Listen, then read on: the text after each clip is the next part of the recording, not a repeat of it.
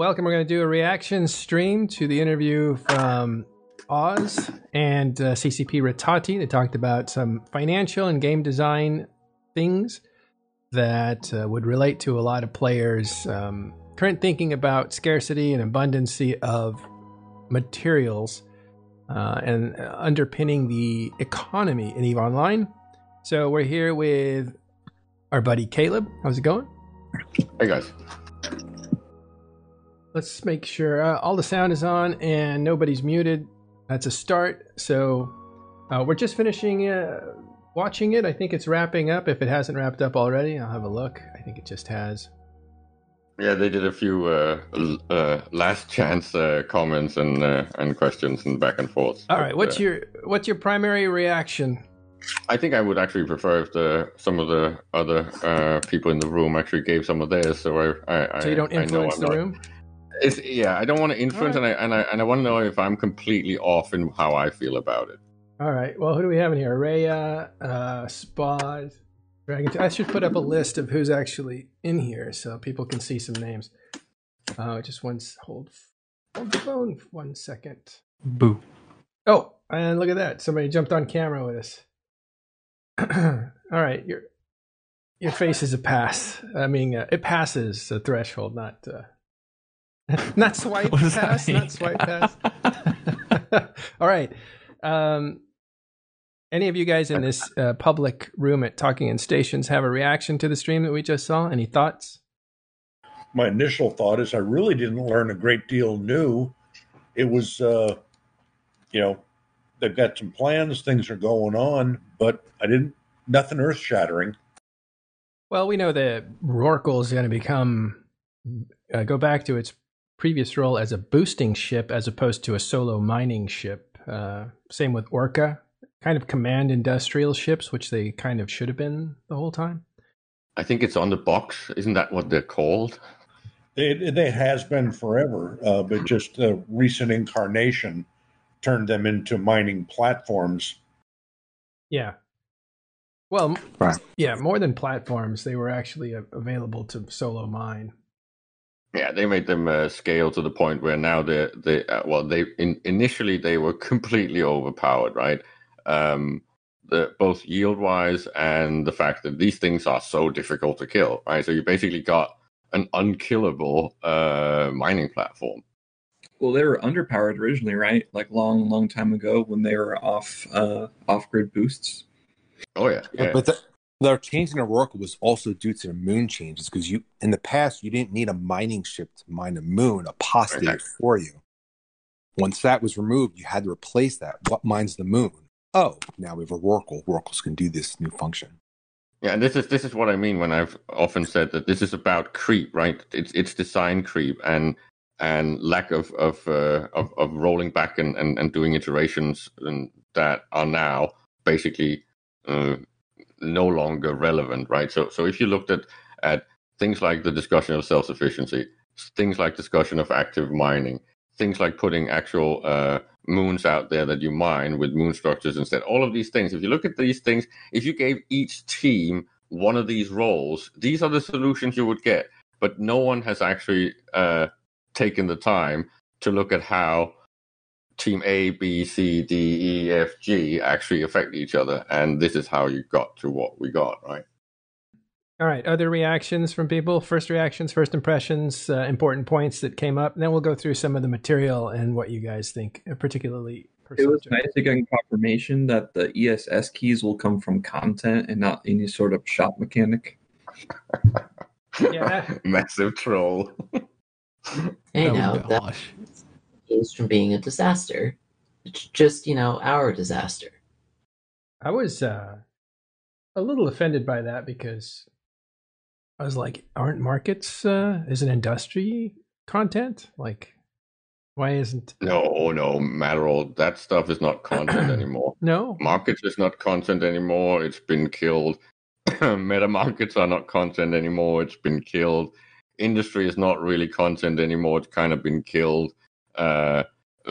Group organized mining is not really content anymore. It's been shifted into a few individuals with their multiple accounts, and that's just the nature of the game. Yeah, that's kind of sad. I told you. You have a crap ton of orcas, and that's typically the way to go. But time's ticking on that by the sounds of it. I think Oz made a really... Oh, go ahead, Monroe. Well, just the snobbery of content being... it still rings that bell for me of like content's the only thing that matters. Content is what you do in the game. And then it's usually used as otherwise known as outside undocking and pew-pew-pewing somewhere most of the time. With a little bit of exploration maybe or... stuff. But when they talk content, way too. Yeah, I think you guys are reading way too much. That's me. That's just me. That's just me reading into that. It's not everybody. You guys are reading way too much into a sentence that literally just meant they won't be on the Plex store. Like, right. I'm talking about shorthand, and that's why I'm triggered. And it's just me. It's just emotional. But go ahead. Yeah, he means content as in stuff, just general stuff. Yeah. I think Oz made a really good point. For industry, for new players, in EVE being so complex and so challenging and so unrewarding, right? Because like his example, if you wanted to build a Rifter, you'd have to get a Rifter BPO, BPC. You have to get out like gun BPO, BPCs. You have to understand how you'd want to fit your Rifter. Like industry in EVE is not beginner friendly or beginner accessible at all. It used to be. I'm just going to say that again. I'm going to go back to the thing that I always mention on any topic like this. The fact that they actually gave us infinite industry slot means that there is no value in building any low-end stuff or further down the pipe with lower margin of profit for the higher margin of profit builders. This is just not a thing anymore. You can't offer yourself as a bulk builder of Tech 1 for a Tech 2 producer because he's just going to do it as himself with an alt. You're saying there's no opportunity cost with slots anymore? Exactly. It's like zero. There is no value on slots anymore. There's no value in space anymore because no slots get filled anywhere. So one thing is that they removed, basically they put the queuing system on it to solve the extreme high cost of and value of slots. That was understandable. But when they gave us infinite slots, you pretty much removed the entire value of geography when it comes to actually producing stuff. It did get easier, though. One thing he said, I got the sense from this, when we talk as players about famine or poverty, whatever terminology from whatever show, it's always discussed as a phase. I got the sense from him that it's not really a phase, it's the new normal. And that now he's doing very small tweaks to the economy. Did anyone get the sense? Yeah, and that kind of makes sense, but the whole... my reaction to this whole thing was that it was extremely vague and non-committal. There was not even any like grand philosophy things. It's not like the initial one that scarcity breed wars. It's like we didn't get anything that we can actually use for anything or expect that some things will get fixed or not, or in what direction. I got almost way more worried because I don't feel like this is encouraging when it comes to how much of a grasp they have on where they want to take the game. Of course, you shouldn't spill the beans and give us too much information that we can then sit and speculate on. Of course, that would be bad. At least it's one of the things that Matterall hates a lot. But if we don't have any clue on what things they are going to focus on, and I just mentioned infinite slots and how it is completely detrimental to the structure design that you don't have these valuable limitations on them. If they don't have limits, they don't have value. If you have infinite supply, you have zero price finding, right? Regardless of demand, it would always end up in no price. It doesn't cost anything if it's infinite. There was a couple of, I think when we talked to Mike about that a while back, one of the things he brought up was, if you went ahead and made definitive slot limits, well, I'll just anchor a bunch more structures. So that has to be molded with, tying certain structure types to certain systems or some other mechanism. Otherwise, we're just going to end up with a billion more structures out there. But it's not that difficult. It's not so much about that hard limit, because it's more about, okay, we used to have a queuing system. The queuing system was actually quite good. It didn't solve all our problems, and it, of course, didn't give us the ability to rent to each other. So it was not a final solution of any sort, right? But the point is, you can easily say how many structures are in space right now of a certain type. How much is the average builds in hours used? So the utility. All these things are easy to crunch. So they could easily come up with a model that says an extra large needs to have a maximum of, let's say, 250 slots. A large is 100, and a medium is 50. And then if it becomes a problem, they can put the queuing system back on it. It's not like it's a problem. We just need something that makes it so that not everyone can make everything in 1DQ or GDA4-4. I agree with that. However, I haven't seen a completely elegant solution. I mean, we're all here pretty good at pointing our finger and saying this is broke, but comprehensive solutions are really kind of tough right now because there's so many moving parts we have to take into account. But it's not. It's really about how much do you need something, right? I remember way back in the day, and I was screaming about this for, I think it was almost 10 years, that the pricing mechanism, the algorithm that was used for office rental was completely ineffective. It didn't do anything. Slots for offices in GDA4-4 was always completely full. There was no chance at all to get an office because the speed with which the price increased was just too slow. It never reached the point where anyone wanted to cancel. It was just a non-issue. Office cost, don't care. It's too cheap, right? I begged them for years to make that algorithm way more aggressive. And they tried to tweak it once. It didn't work because it was not enough. Then they went completely overboard, and it actually works. If you look at it now, it works. There has always been at least one or two office slots available in GDA4-4 ever since they changed that mechanism because supply and demand works. And I'm saying, yes, this feels radical that an office slot in GDA right now is about almost 2 billion, I think. But if you can't afford it, you should not have real estate in downtown Manhattan. It's just not some entitlement. You're not entitled to office slots in GDA4-4. Why is it not the same with everything else? Why is it not the same with having access to offices in, say, the TTC, right? I don't see why there's something that could break the game if the limitation is too hard, because that will bring price, right? Then the cost actually starts appearing. If the cost appears, there's actual ways of competing. There is no competition if there is no cost. All right, let's go through some of the answers that Rattati gave, and then see if we have any input. We can have no input, and I'm asking the whole room here. So if you guys don't have anything, we'll just move on.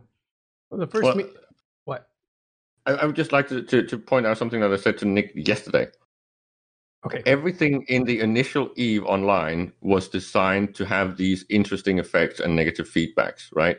And I was trying to explain how you have the different mineral types were basically designed so when you're working in space, you have these convenient big roids, right? That makes it very easy and actually more cost effective to mine pyrite and titanium.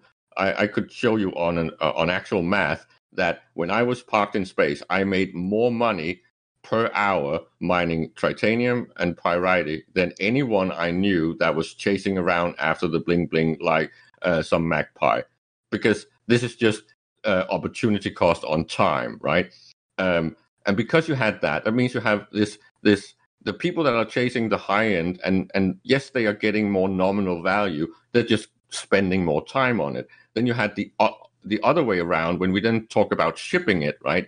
When I'm shipping an entire, well, back then it was not freighters because they didn't really exist, right? It was industrial ships. But that's not an interesting target for a PvPer.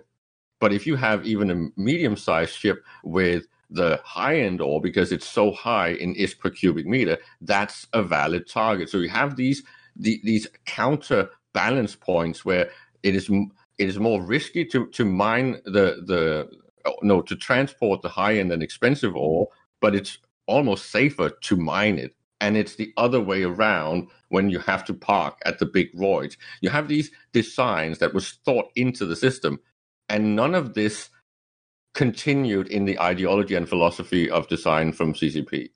All right, so there was a big change in design philosophy.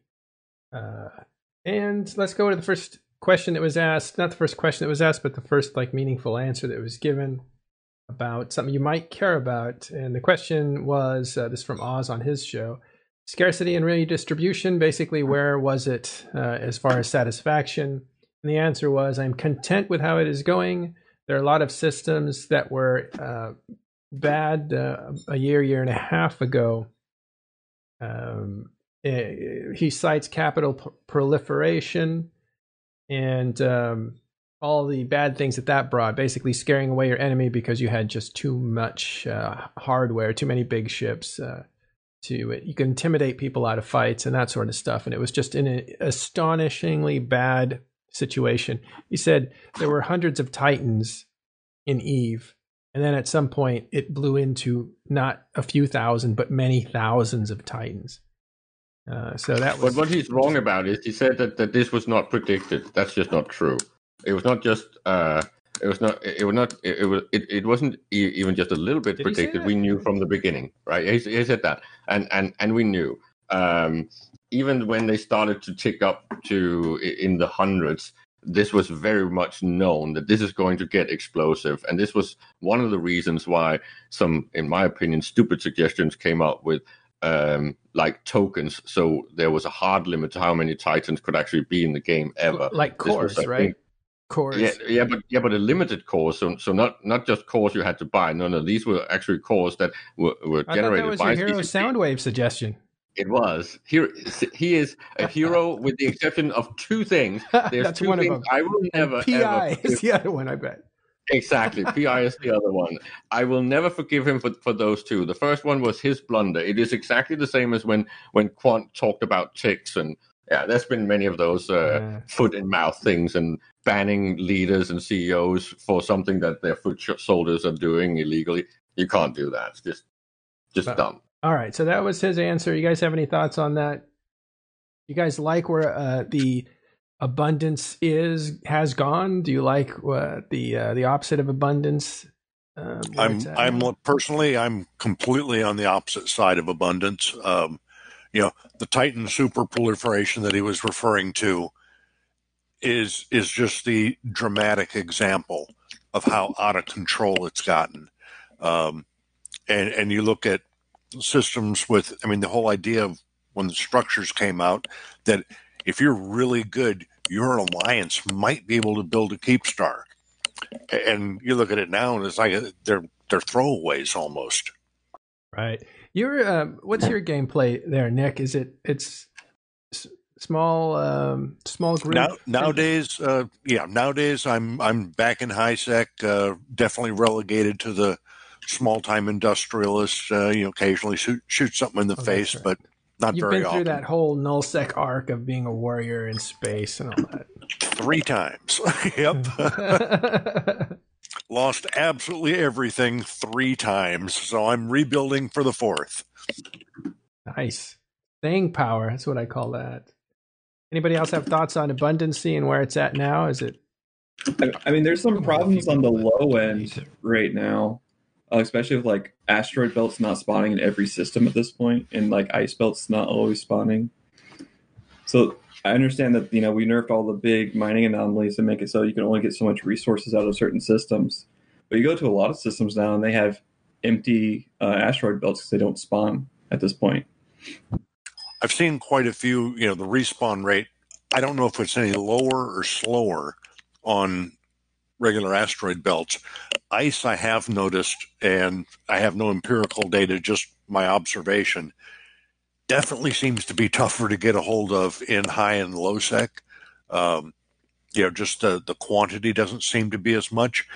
That alone, obviously, is going to help, less fuel blocks, less structures. On the ice thing, it was a noted thing that they were reducing the spawn rate. I don't remember the exact details of it, but it's intentionally reduced.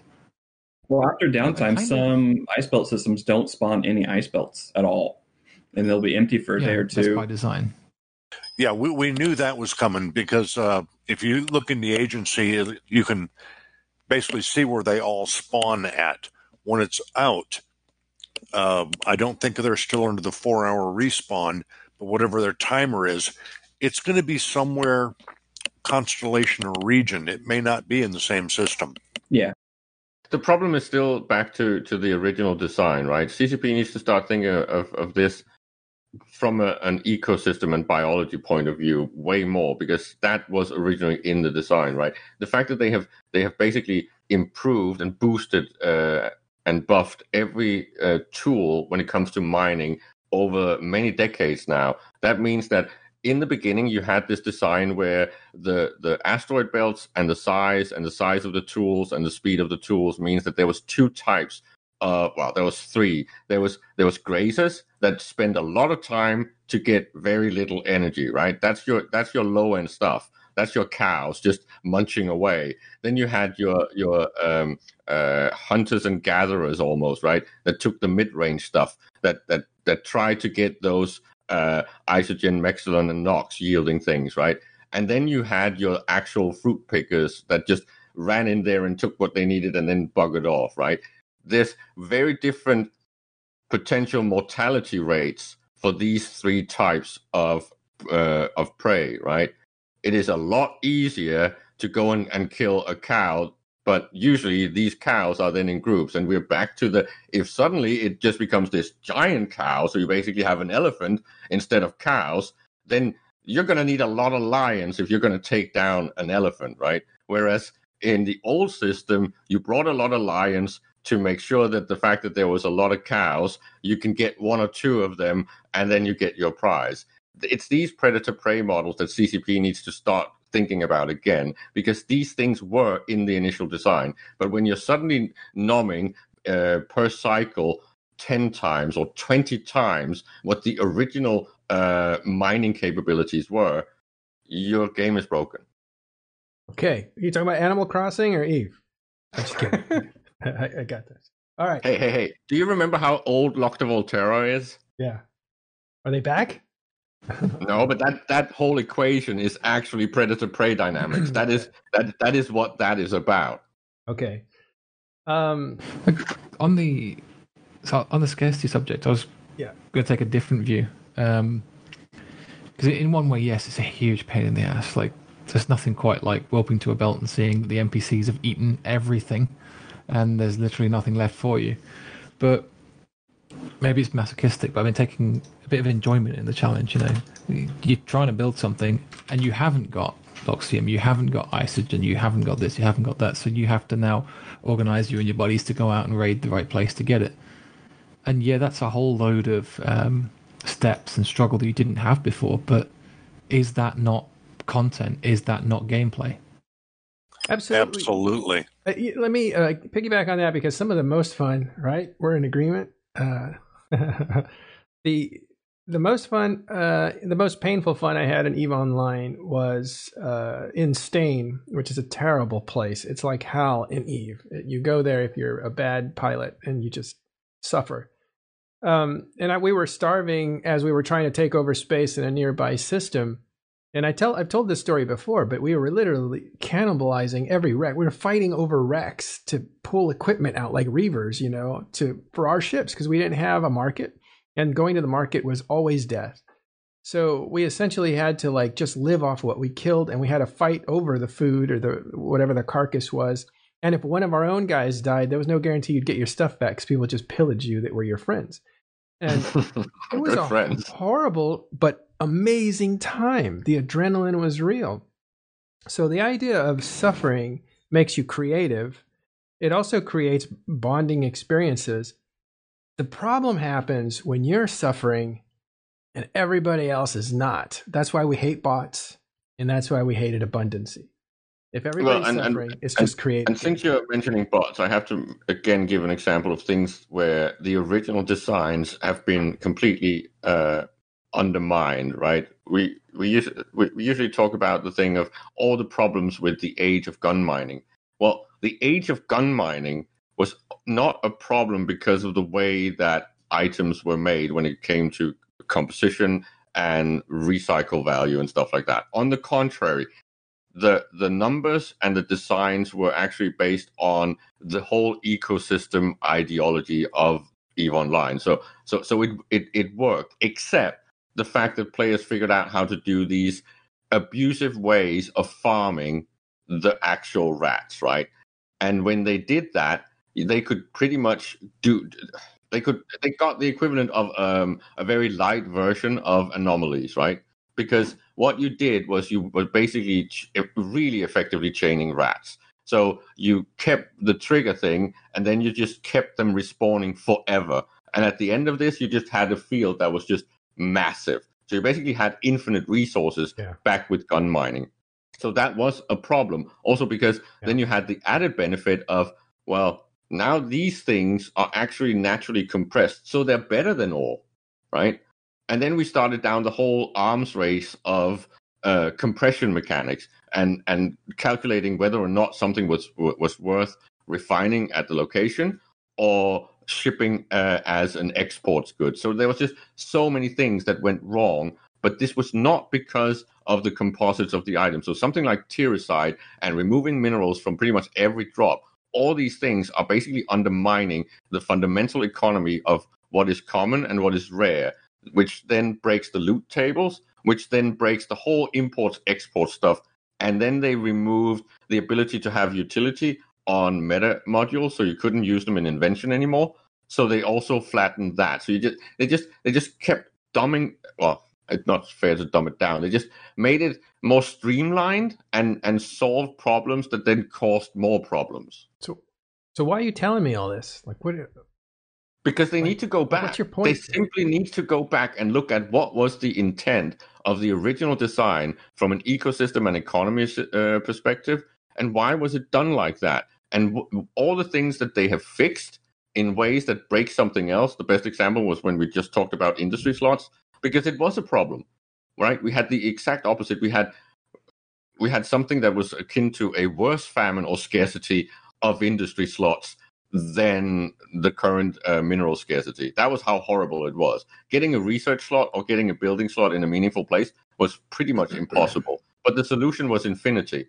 Mm-hmm. That's going the other way.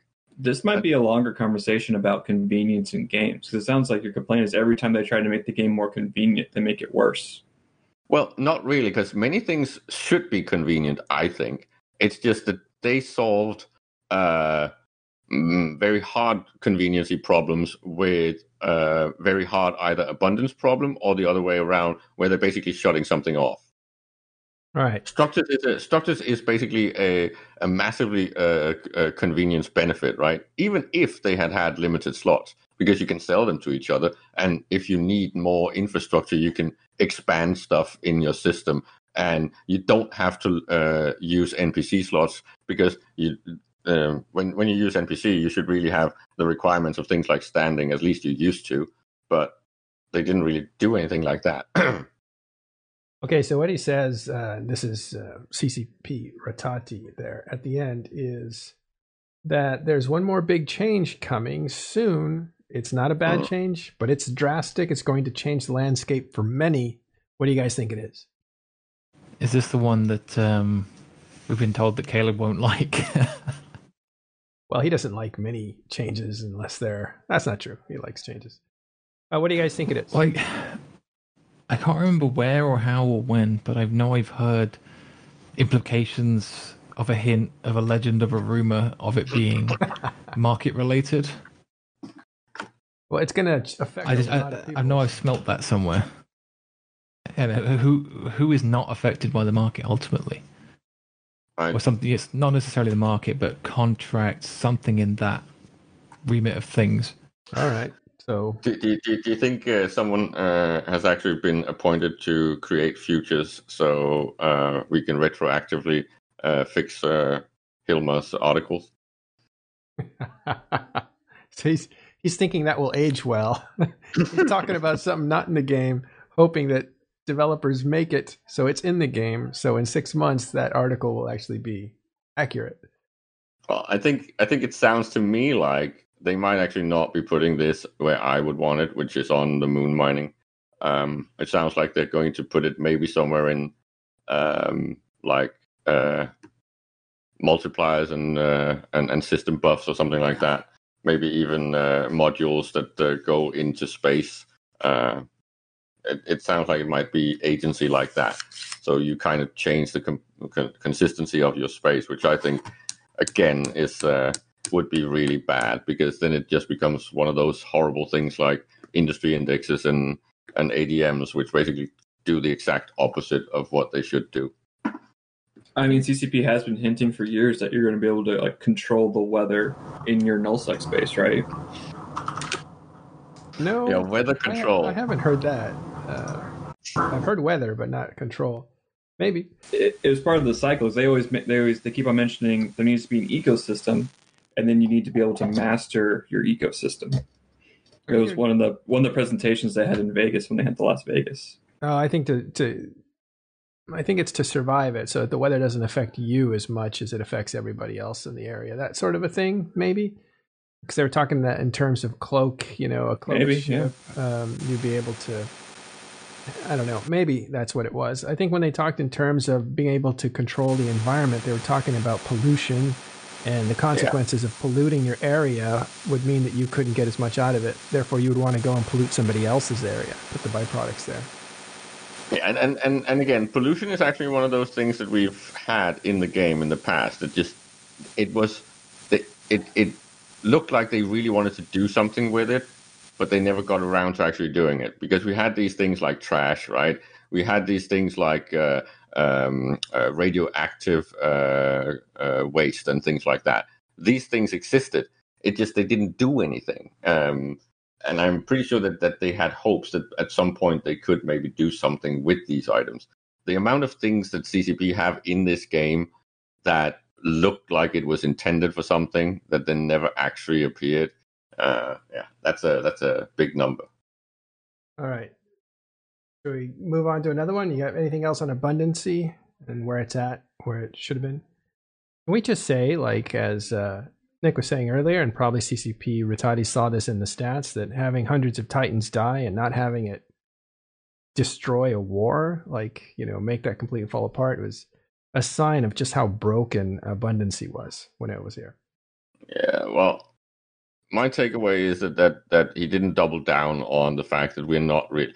Everyone is doing a little bit of an impersonation of Chicken Little these days and screaming the sky is falling. I think the effects of the war means that the data that we're getting is not really representing what the changes have actually done, because we've not really worked in an environment with these changes where we were at peace, right? So I don't think you can say that it's as bad as people claim, and I think Rattati didn't want to really comment on it because he knows that the data right now doesn't really say anything, because at least when it comes to things like mining, the mining numbers are just massively down, right? Well, they said they were going to fix mining. There was going to be some adjustments to mining. I think that's when the Rorqual and the Orca came up in conversation about fixing those as boosters. Yeah, and that's more about mortality, right? That's about mortality rates and the fact that the Rorquals and Orcas sounded like they were going to move them into a boosting role. So maybe because that will bring more ships out in the fields, right? Again, this is back to getting cows to actually be herds again. Well, it also raise APM for mining, because you have to pay a lot more attention to your mining barges than you do a Rorqual that you siege on a Spud Rock for 20 minutes, right? You got to be moving your ore back and forth. There's a lot more to do. Yeah. And what does that do to the mineral price index if most of the mining right now is Orca mining in HiSec, and they remove that as a role and it goes to active ships? What do we actually see in terms of mineral price index? Will it continue to skyrocket?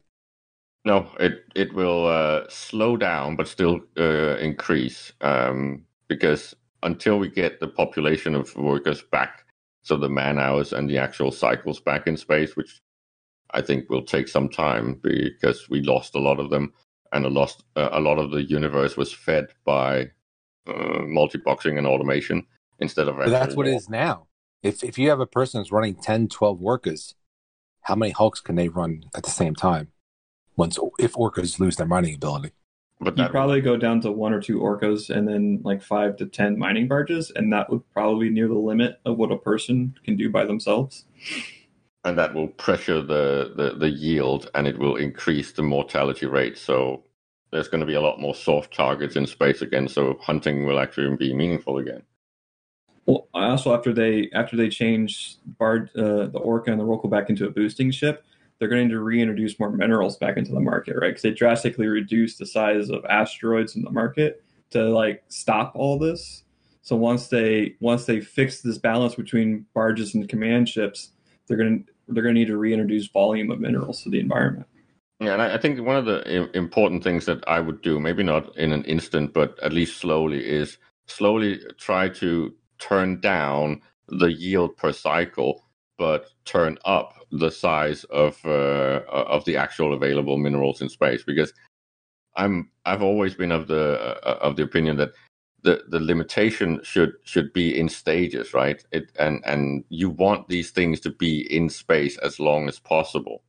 This is also why the worst change they ever did to the game, and I don't think they understand how big it was, is making it possible for freighters to actually scoop stuff from space. Because back in the day when you didn't have that, you could not use these things to take big hauls of, say, compressed ore or things like that. That was a huge change, and nobody really talked about it much. It was a game changer for hauling ore. Basically, the way to maybe get into the middle ground would be to say that big ships with big hauls can only scoop actual player built containers, right? That would be fair. So when they drop, that's fine. But when it's cans in space, that is the same as trying to suck gas. Pick up gas. It's like you should not be able to do that.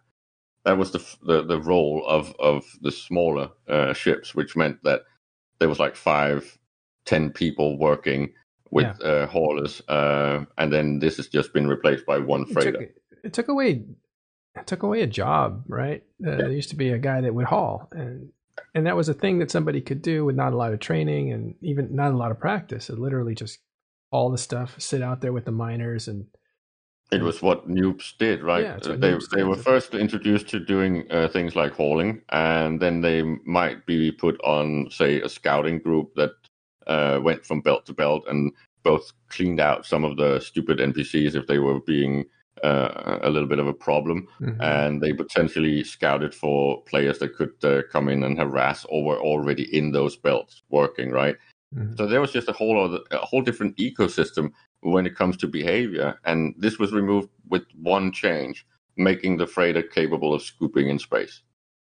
Right. All right. So the other thing that Rattati said was, where is that? Given the question, like, where would you rate the economy now from A to B or something?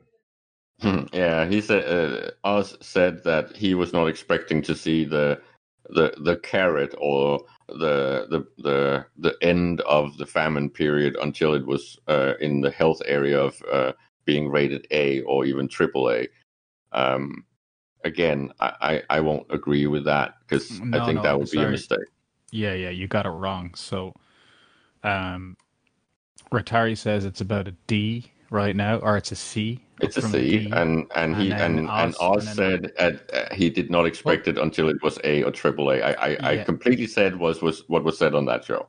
Yeah, but then Rattari countered that and said, no, it doesn't have to be at an A before we start introducing that.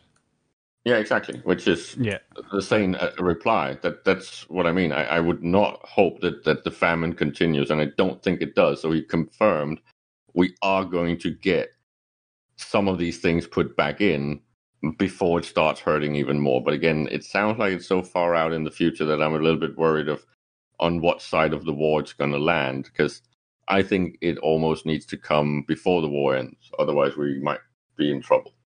I said something else about not using a sledgehammer, but using a scalpel. What do you guys think of that analogy? And what do you think he meant? I hope he Well, means some of the changes have been very sledgehammery, haven't they? They have. Well, They've been, I kind of feel like I've been smacked by one or twice at this point.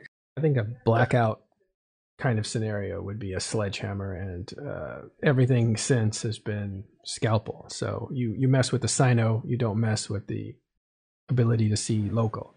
Well, remember them removing all the ore from the ore anomalies was a stealth patch. It was not an announced. It wasn't in the patch notes. Just this one day we logged in and ore anomalies had drastically less minerals in them.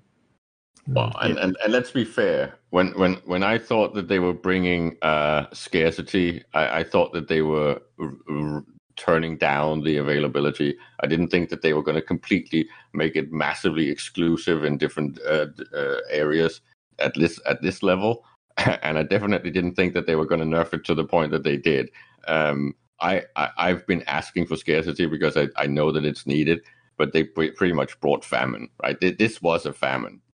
You can see this on how difficult it is for the organizations to actually supply their stuff. Real quick, I want to thank Oz for having the interview. This is a reaction stream to the interview that Oz had. Welcome to you, Oz fans that just joined us. We're going through some of the questions that were asked, and we have an open hall here at Talking In Station, so you're welcome to join us in our public channel. I got the impression that the ore changes were the sledgehammer, and then that they have identified, they've added the dynamic bounty system. I think is the scalpel he was talking about. The fact that they can just slowly adjust one little number to change the percentages. I read something recently that they found the actual code that governs asteroid belt respawning. 2 years ago. Was that 2 years ago? Yeah. 2 years ago. So I think they're going to be able to use that with the dynamic bounty system and be able to do, to slowly adjust minerals and ores in a dynamic way. And the problem in EVE is that everything is tied to everything. So when you just mentioned the fact that they found the ore code and how it actually respawns and all that stuff and how it ties into downtime, then you start having the requirement of discussing downtime, right? Because if it's tied to downtime, do they then take it out and no longer tie it to downtime at all? And then make it something that is over time a little bit like anomalies? Or do they still leave it so there's some sort of change or benefit from the other side of downtime? And what about the fact that they have promised that at some point they could almost get rid of downtime completely? And I have mentioned that I think we should have a different time increment, because the fact that it's at the same time every day means that people can actually game it and abuse it from a time zone perspective. And then you start talking about, well, are you gaming it to get access to roids, or are you gaming it to actually abuse, basically the gong when you're talking about structure bashing? There's so many things that tie into each other when you're talking EVE, right? Because if they make one change, like, say, if it was a 3-day between each downtime, can you imagine doing structure fights? It's like, oh my God, what? Big fights can actually last 3 days? I saw a suggestion that for dealing with how super capital ships typically get moved just before downtime, if you need to be sneaky, to have downtime be a random point during some window of 15 minutes or so. Well, that's again because you kind of have that gong thing to help you if you get caught, right? Yes, it's a similar idea. Yeah, and this is why all these things always tie into each other. This is the horror of being a CCP dev. And this is why I don't like poo-pooing on them and calling them complete idiots. Because, again, when you're sitting with one thing, you might overlook or forget that, oh, this actually, if I pull this string, it actually does this. And, oh, if I do this code thing that changes standing, all the fucking pauses in the universe is going to be potentially shooting at themselves. All right. CCP Signal in the audience there says, nobody found the ore code. It's a myth. There is no spoon. On that topic, does anybody actually know, for reals, 100% true, how on earth do belts work?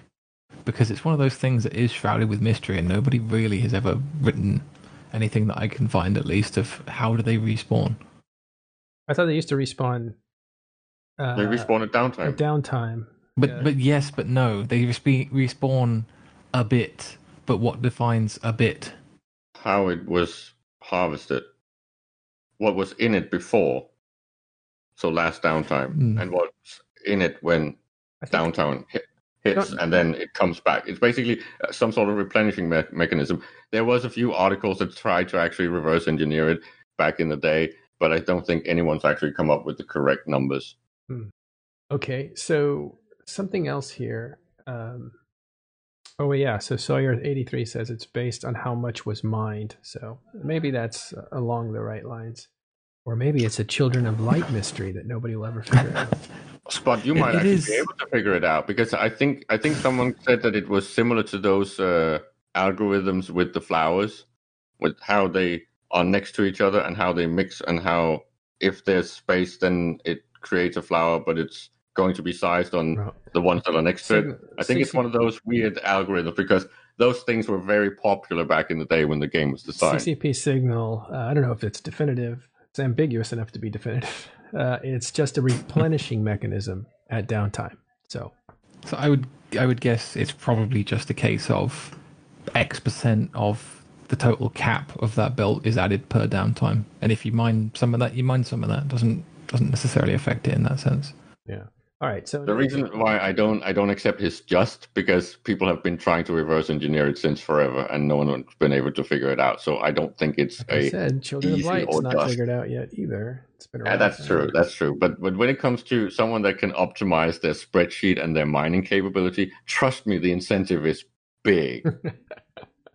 Are you pitting RP nerds against mining nerds? That's not even a battle. If you're talking about the degree of depth that someone will go through, and you pit a lore nerd against an Excel sheet warrior, the Excel warrior wins every time. All right, let's talk stockpiles, right? Because one of the things that was asked, are the stockpiles gone to your satisfaction, basically? Are they going as fast? And his answer was, the war helped for sure.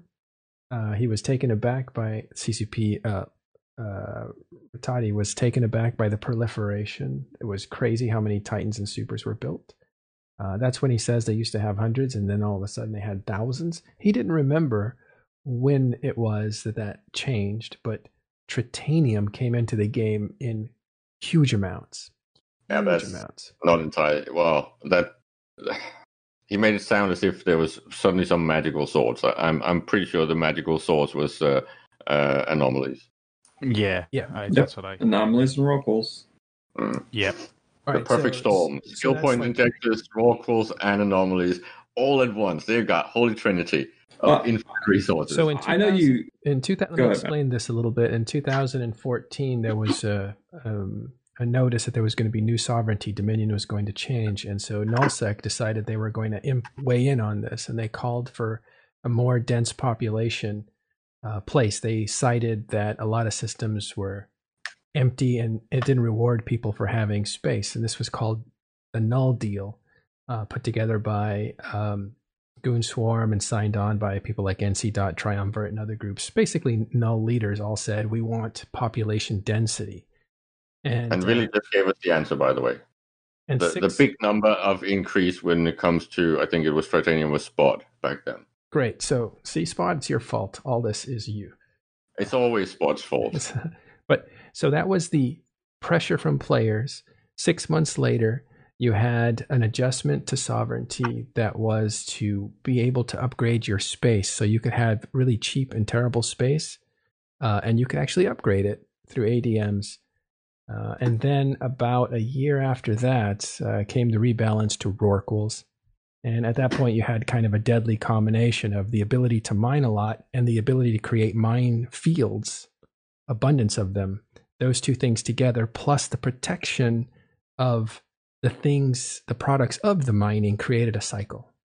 And it was military guarded vertical farms, infinite vertical farms. But again, in that age, it made sense because there was beginning to be it was not just a bottleneck. It was like a massive bottleneck. It was horrible. The amount of tritanium and pyrite that you had to export because you couldn't really easily source it in null was really a problem.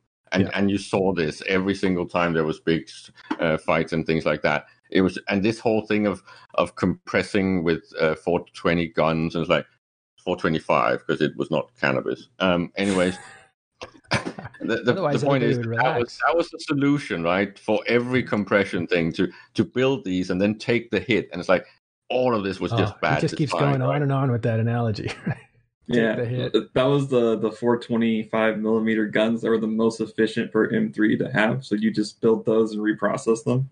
Yeah, you'd ship those out, and that was just bad design, right? And there was a need for a change of some sort.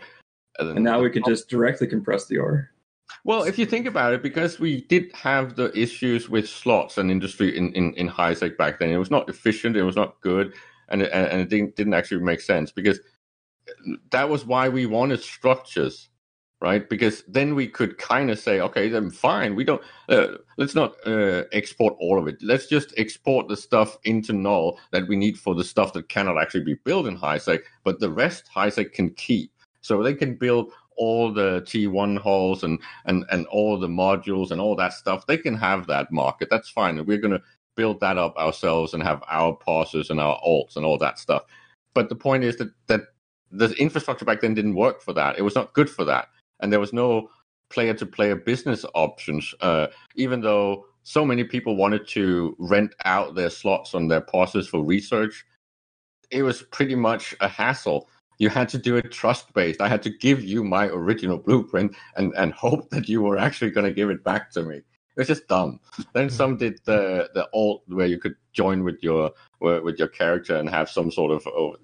It was a mess. So structures solved all of that, but then they just brought in a whole new range of stupid problems, like the price the price tags on services in those structures are either nothing because they're infinite, or they're a mess, like the percentage of a percent that makes it look like you're stealing from someone. All right. Wanted to just add a few more things to this, and that was that he did see that. He said this was interesting. I thought this was very interesting and very telling, and that was, once we get the proliferation down, the stockpiles, we still have the N+1 problem. What do you guys think of that? Is that a key to anything in the future? I'm curious to why it's phrased as a problem. N+1 has been a feature of conflict in this game for almost the entire life of the game. I'm pretty sure it is in real life too. Yeah, the only limiter of N+1 in real life is geography, right? Yeah. I think they're just trying to make the... Sorry, go on. There's culture. There's geography. There's religion. There's all kinds of things that divide people. In my previous corp, the CEO announced the birth of his child by pigging out that he applied N+1 to real life. Good one. I mean, there are other MMOs that have such power creep. When you get to max level, you press one button and you can kill scores of players that aren't at max level with best in slot gear. But that's not EVE. And I've heard no way one person can go against 30 of light ships and say, well, I have purple mods. I'm going to click F1. You're all going to die. Aurea, when I hear that's not EVE, I hear that's not American. You ever hear a Canadian say that's not Canadian? Aren't we about to evolve to use F2? A Goon Swarm and the Imperium is inside joke there, I guess. I just thought it was a reminder that while on the one hand you have, the capital, super capital proliferation, and the other side of the equation is always N+1. He did seem very happy about the new metas, the battleship metas and stuff, those kind of doctrines. But even without super capitals, if everyone's in battleships again, you're still going to have N+1. And again, it's not really his table. If we're talking about how to fix that, that's not at all his responsibility. His responsibility is to look at the mortality rate, take that piece of paper, go over and show it to Rise and say, I suspect these 3 ships seem to have problems because they never die, and these 4 ships seem to die all the time. Is there a good reason for this, and is it something that you have your eyeballs on, and could you please figure out how to change this a little bit?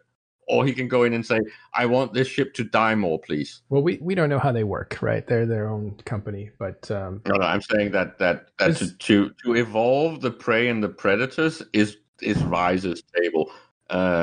Whether or not the mortality rate is correct, that is the ecosystems team.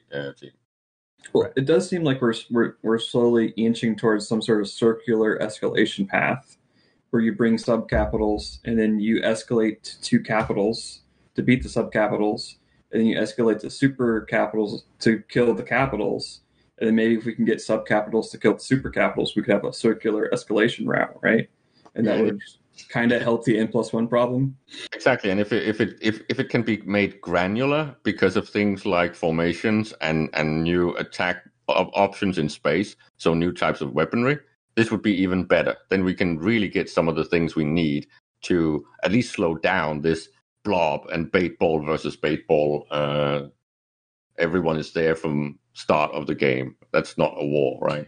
Well, I thought it was interesting. He said that we still have the N+1 problem, whether it's his purview or not. It was interesting that he recognized that was still something that would always be a problem, it looked like. And I don't think he had an answer for that. But next question from Oz was, are you clear on what caused that spike, the hockey stick, they called it? And this is where it goes into the tritanium and all that stuff. So we'll skip that. We talked about that. Dynamic resources distribution going forward. What do you guys think of the... Because we know scarcity has 3 chapters to it. We'll call it chapters. The first one is to just basically stop a certain amount of minerals being distributed. The second one is to change the geography of where those are. They've done those 2. The third one is, what is it? Dynamic systems.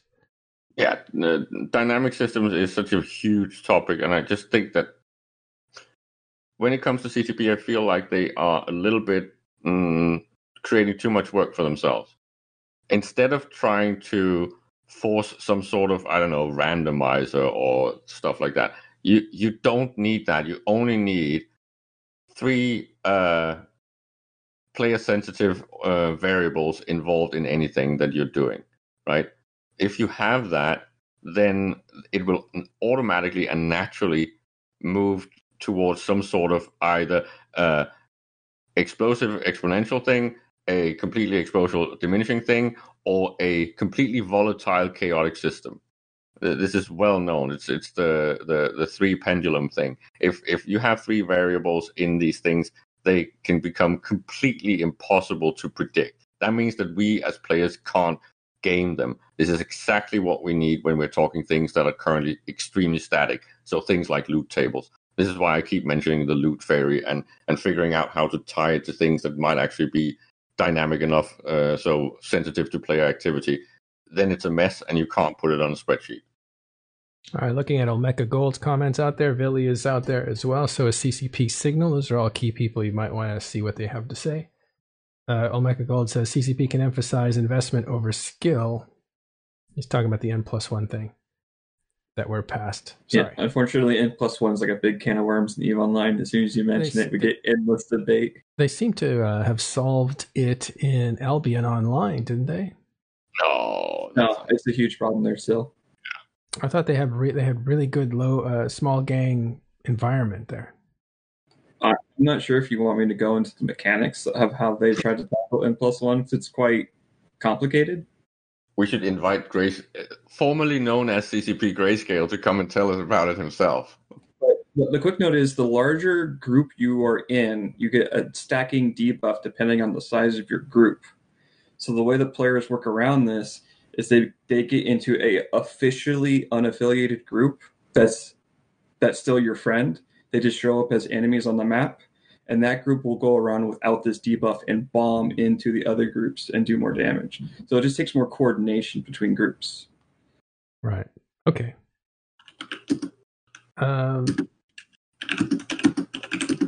Hey, you need to stop typing or use push to talk. Otherwise, I feel like you're chewing on my shoe. No, it's just I really don't like when people use Albion as a comparison, because yes, Albion is great and it's got a lot of DNA from EVE Online. It's just when we're talking scales and complexity and things like that, it's just so not comparable. So even though they've done some very cute and very brilliant things in there, and some of the things are really maybe better balanced for those scales, you can't apply this backwards. That would be not just would it be incestuous? It would just be wrong. So let's not talk about Albion to help find solutions to Eve. Okay, fine. That's my opinion. Okay, you're allowed. Dynamic systems. Closing that topic. We'll skip around here, but the other one that I thought was interesting was, and they've asked this question many times in the past, but it's nice to hear it refreshed, and that was, does CCP manage Plex? Do they want it to land at a certain point, and do they influence it either by giving stuff out as login rewards or as selling it as packs and that sort of stuff? No, they stopped that. They did it 2 times historically, I think, with Dr. Ayok, because he was trying to make sure that it didn't run crazy back in the day.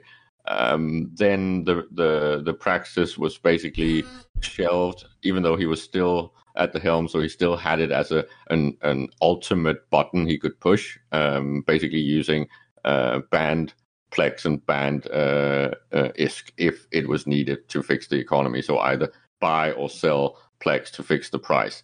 Again, it has not happened. So in game they haven't manipulated it. So that leaves maybe out of game. They could have had some strategies of saying, "Oh, we need now a bit of a drop in price, so we should have a big sale." But the sales seem to come in cycles that does not have any relation to any plan or speculation. They might have said, "Let's start making some more of these deals because they're popular, they're selling, and they actually make it easier to pay with ISK in game as well." So it's got a double positive effect. So they might have had a meeting like that, but that would have just been a completely agenda change where it's longer lasting, and it's a longer lasting plan. There are different departments if you think about it, right? Like game development doesn't care what the business side is doing, and the business side doesn't know what's going on in the game and where the development is. So when they cycle through sales, they're looking at statistics, spreadsheets, seasonality, when's the good time in the real world to put a sale on right after Thanksgiving, all that kind of stuff. That's when those choices are made. They might be completely decoupled from what's going on in the game. And sometimes it looks suspicious. Yeah. But that's because let's just give them a little bit of a gold star here, right? Because if the actual business group has been developing these things better and hitting better compositions of products and actually being better at actually promoting them market-wise with ads and visuals and all these things, and getting them right when it comes to seasonality, actually selling when they know that people are willing to actually sell, to actually buy these things, that might actually be why you're seeing this, because they've just gotten better. And maybe also the player base has matured or evolved a little bit to be more willing to actually use their credit card. Cool. We have a couple. If you look at the revenues that have been growing quite a lot lately, that might be the solution, right? So you would expect, if CCP is getting more money, since the majority of that economy is Plex driven, that will mean that more people have actually bought Plex. That means more Plex are going to come into the game. That means the supply goes up, and if the demand stays the same, the price goes down. That's how markets work. Sorry. A couple of pieces of good news. One is I found Caleb's volume dial, and I turned him down so that that's an important dial. We're the same. We should be closer to the same. Another thing is Olmeca Gold just jumped in channel with us. How's it going, Olmeca? Hey guys, can you hear me well? Can you hear me fine? Yeah, I can hear you just fine. Thanks. All right. Couple things. One is, before you start, I'm sad to see you here because I know you were winning Eve, and I don't want to see you lose. No, I just love the ecosystem talks. So. Okay, good. Yeah. All right, go ahead. My baby is due in a week or so. I'm definitely congratulations. Awesome. Well, thank you. Awesome. Thank you. There's N+1 in action. And then you need to make sure you have an alpha account ready for him, so he's going to have his Orca ready when he can actually fly it. He is going to be the heir of my 80 accounts, so we don't have an issue of accounts. And Chain Bushing Young. All right, what'd you think, Omega? When I went to Iceland, I was super surprised. I asked one of the very first questions I asked was like, "Do you guys have like an ideal price point for Plex? Did you ever research this?" I would think like CCP. This would be super important to CCP, and it would be like they would have strict answers to this, and they don't. They just leave it to supply and demand. That's kind of interesting. When I was asking those questions, it was in the spirit of like the proliferation era, where I kind of thought so many botter alts and like Rorqual alts and like PvE alts in general driving the prices up was kind of bad, because they also inflate the ISK, and then people who actually need Plex to fund their PvP and such, it would be, or to fund their people who don't have the real money, and then who want to have the Plex to pay for the game. It was less accessible to them because it was more expensive. At the other side, of course, there is the issue of if Plex becomes too cheap, then it's not going to be valuable. So it was an interesting topic for me to ask CCP and have no answer at all. Yeah, their answer was Plex is as valuable as players want to make it. He did say something that was interesting, though. I got to thinking about this. It says their security measures have knocked out so many bots, because bots really use Plex all the time, that a sign that they're doing well against bots is that the price goes down, because demand pressure on Plex goes down. You don't need all those Plex for all those alt accounts that are doing all the botting. And I thought, so after every time they do a giant wipeout of 2,000 bots, I should sell all my Plex because it's going to go down in price. Or you should get ready to buy. Well, you want to wait till it hits bottom and starts bouncing up. That's when you usually buy. I mean, it's typically a game of supply and demand, but if there is one opinion about Plex price, I think it shouldn't increase at the cost of ISK pumping into the game. Because, okay, if the price of Plex increases, then it's going to be more lucrative for players who want to buy Plex and sell it for real in-game money. But then if in-game money is less valuable because there's so many bots and things are more expensive in general as well or something, then it's going to have equal value. So the bots just increase the Plex price for no benefit, basically. So I think, and if we follow the RMT values of ISK, they're doing a good job against bots. One thing I found interesting, where he said that players selling Plex are not price sensitive. So it doesn't matter if you get 500 million ISK for your Plex or if it's a billion ISK. People buy Plex for real cash and they sell it irregardless. The people buying Plex from the in-game market are obviously a little bit more price sensitive, but not the people selling. And so I just thought obviously he has some data to back that up, and I just thought it was very interesting. That is interesting. I thought that too. I guess one of the coolest things about Plex is it's our version of gold. So you could debate that Plex's value never changed, just the buying power of ISK goes up and down, and that reflects onto Plex, right? Yeah. It's a sign of the value of labor in the game. Financially, it's a stockpile game, right? The amount of Plex that's in the system now is not necessarily going down. That means that the only thing that changes is who gets first to market to sell. This is where you get the price fluctuation. You're never going to see an actual stockpile reduction in a meaningful way. It's really about catching up, and it's when do people then want to either buy or sell with real money, right? So these things are a little bit different than your normal economy and resources in EVE Online, and the utility remains the same unless there's a change in population, right? So unless there's new players or new alt accounts being spun up, you will not change the demand on Plex. It's pretty much locked. And when it comes to demand of ISK, that's also very similar. It's only sensitive to things like massive sinks out of the game, right?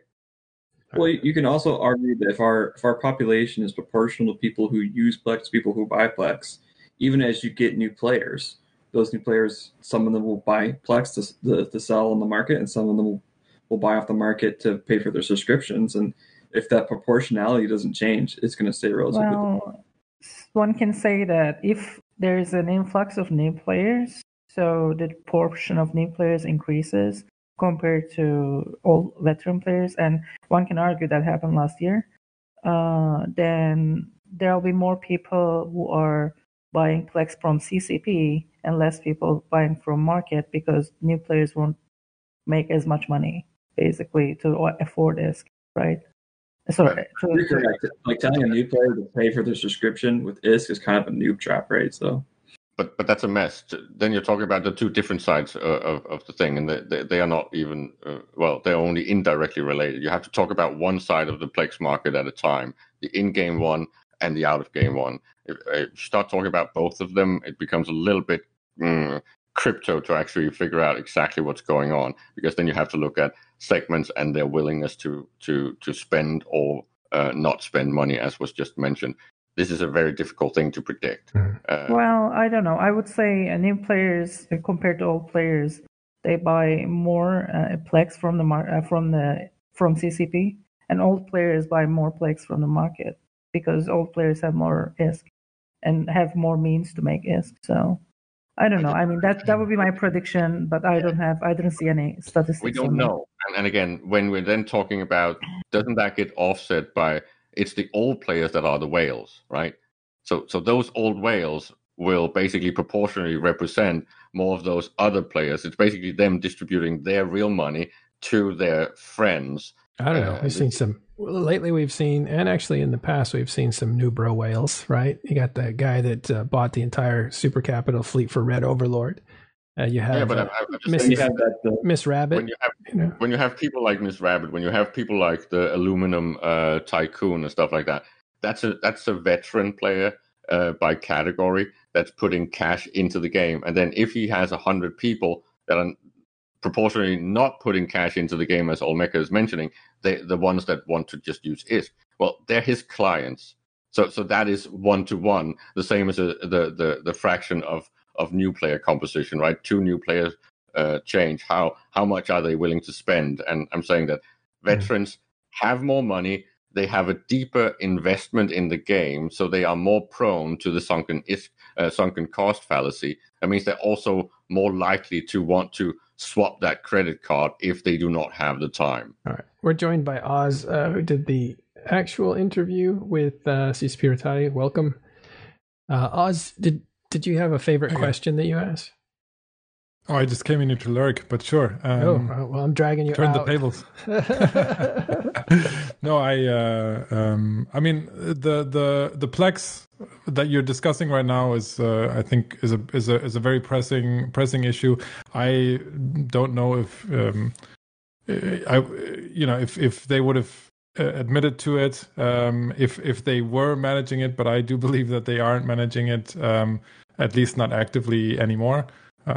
But he was also very, very clear on the fact that they are not being impacted at all by Pearl Abyss.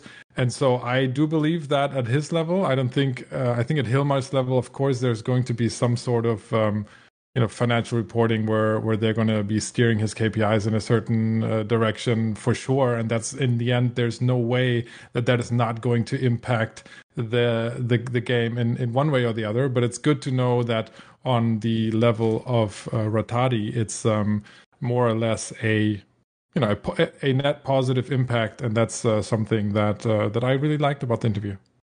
Yeah, Billy's in here too now. Yeah, it was a good interview. Thanks for doing that for everybody and telling us about it. It was good to watch. Went about that you can see in the actual report that you covered with Noisy and Dirk that it's very much a hands-off attitude when it comes from Pearl Abyss. Yeah, it was confirmed. CCP runs that boat all by themselves, and as long as there is no, hey, where's the check? I'm pretty sure that PA is completely just going to ignore them. Just do your thing. We don't know what is in that weird black box up there in Iceland. But if you keep sending the check on the revenues, it's fine. You keep going. You also have to keep localizing in Asian languages. Question. Yeah, that was one of the goals, right? One of the requirements that they want for the coming quarters. Question from the audience here. Burning Beard says, regarding the interview, since I missed it, was it mentioned that CCP's intended changes with the market tax increases are being basically sidestepped by letting Monopoly anchor unlike unkillable Keepstars and HiSec? I think he's talking about you, Billy. I wish they were unkillable, I can assure you. Yeah. Well, HiSec is different than we just saw some action in LowSec where you had a Keepstar that was destroyed. But when it came to your HiSec Keepstar, looks like the perpetrators were tripped up quickly. That was their War HQ structure didn't even wasn't even fueled, so it was just one timer. Well, maybe it was just a meme trick anyway. But yeah, it definitely was. They were testing the response. They were, trying to identify if the TTTC, the Tranquility Trading Consortium, was still unified together in defense of the HiSec, since we ignored the LowSec. We sent a very clear message that HiSec was not going to be treated as the same as LowSec, and they promptly had Wardex from 250,000 people, and their war structure died one day and 12 hours later, and the war ended. To answer the question on the chat, I think I remember Ratate saying, severely questioning the initial decision to let Keepstars and HiSec. But now that it's there, I don't think they will remove it forcibly. So I think we kind of forget when the TTC went down the first time just how much conflict there was over that structure, right? There were daily fleets fighting on that Keepstar and Perimeter. Yeah, but they realize the profit exponentially grows if you don't fight and just share the profits. Yeah, they sued for peace and became rich. Everybody. And it doesn't exponentially grow, but it remains steady. Yeah, it's game design. It's not. There's nothing to blame, or I don't know. It's a monopoly, but it's by game design. So people's decisions are. A Keepstar in HiSec seems more natural than a Keepstar in Deep Space, right? Just seems. Quite. Yeah. It's a lot. I just like the picture I saw in my head was really hugging his baby Jeter, saying, "No touch, baby Jeter." I don't want. Honestly, okay. I don't know why. I mean, to me, the problem is the the broker's fee or whatever the tax difference between the MPC and the Keepstars in HiSec. So maybe it's okay for these structures to exist. It's just I don't know why CCP is giving away so much of the offshoring. Yeah. The reality is if you don't have the offshoring component, then there's no incentive to use structures in HiSec that are not NPC structures, and nobody would, right? People are always going to choose as a market, yeah. But yeah, if you want people to have markets in HiSec, then this is how you do it. And obviously, we're currently fighting a battle over security versus money making with Perimeter, where G244 is the more secure location. Your stuff in G244 will never be attacked. It will never go to asset safety. It will never be under threat. But you sacrifice that percentage of revenue, and offshoring obviously kind of is the best of both worlds for people. But it's not a perfect world either. There's still an incentive. If the tax rates were the same, then you would maybe trade in your own structure to give the money to your own entity instead of the NPCs. But apart from that, you're right. But maybe I just don't know because when I look at Eve, I look at rewards in Eve. Everything to me exists for some kind of reason, and I don't know the reason why. I don't think the money that CCP is giving away to TTT by game design isn't worth it. It's not worth the content that's emerging from it.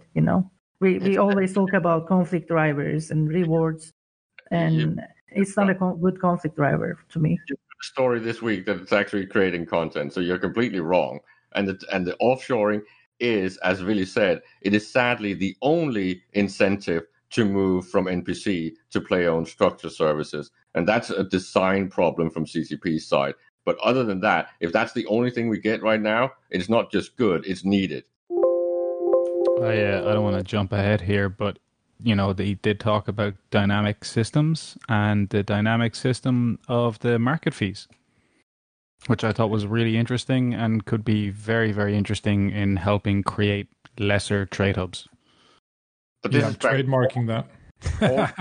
all of their cost things in the game right now is a little bit off. I know that Willy is aware that one of the horrible ones is the pricing on structure services when it comes to industry, where the visuals of what it looks like the cost is and the actual real cost is a complete mess because people think that you're ripping them off and you're actually not. There's so many things like this, and it's the same when you're saying the granularity options when it comes to pricing on things like POCOs. There's just everything of this kind in EVE is just a little bit off, and the broker fees where we got the double whammy, where it basically killed high frequency trading, not just in one go but in a double go. So you simply sacrificed price finding and slowed down the economy to a third. It's just bad. It's not good for the market. What they need is an actual, almost real life similar broker fee, right? Where the cost for a broker at downtown Manhattan is more expensive than one is in the ass end of nowhere. This is just how it should be. And that would also bring in a competition model for structures that players use. So then we have a way to compete on price with NPCs. This is always what CCP should do. Push players away from NPCs to actually participate in the game, have skin in the game, be part of the player versus player, not just pew die, but everything that's competition based. This is a competition based game. If you don't want to play a competition based game and you don't want to sink or give money to your fellow players, go play something else. I mean, I would agree. If the game design creates the conflict and creates the competition, I would agree that the money is better off going to players instead of NPCs. It's just right now it creates a monopoly. Well, the question is, what do you define as conflict? But it's important to remember, Omeka, it doesn't create the monopoly. The monopoly was created by players instead of conflict, and the monopoly that is existing still creates conflict in other places. Like, we're currently in the midst of a very large war, and I can assure you, every penny that all three sides are making is going into that war. Would we have even had the M2 Titan fights without the money that TTT had pushed into those groups? And I don't know. Let's just talk about the fact that in this room now is the PvP participants of HiSec structure.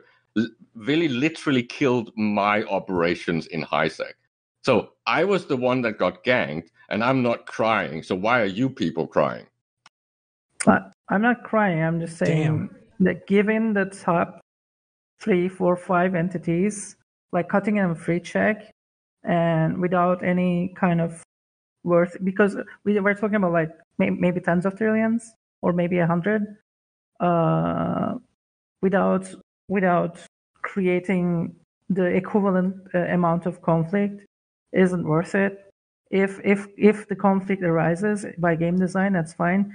If monopoly arises, I don't think players.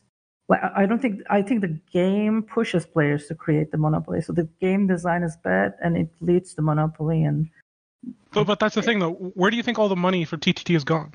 Yeah, but that argument can be made. Well, okay, let's just give people free ISK so they can fight, right? But that's the thing, though. You can make it that argument for. But you can't give people free ISK because that's not how it works, right? Let's just give you free minerals so you can fight, right? You can make that argument for anything. But that's not the argument that's being made.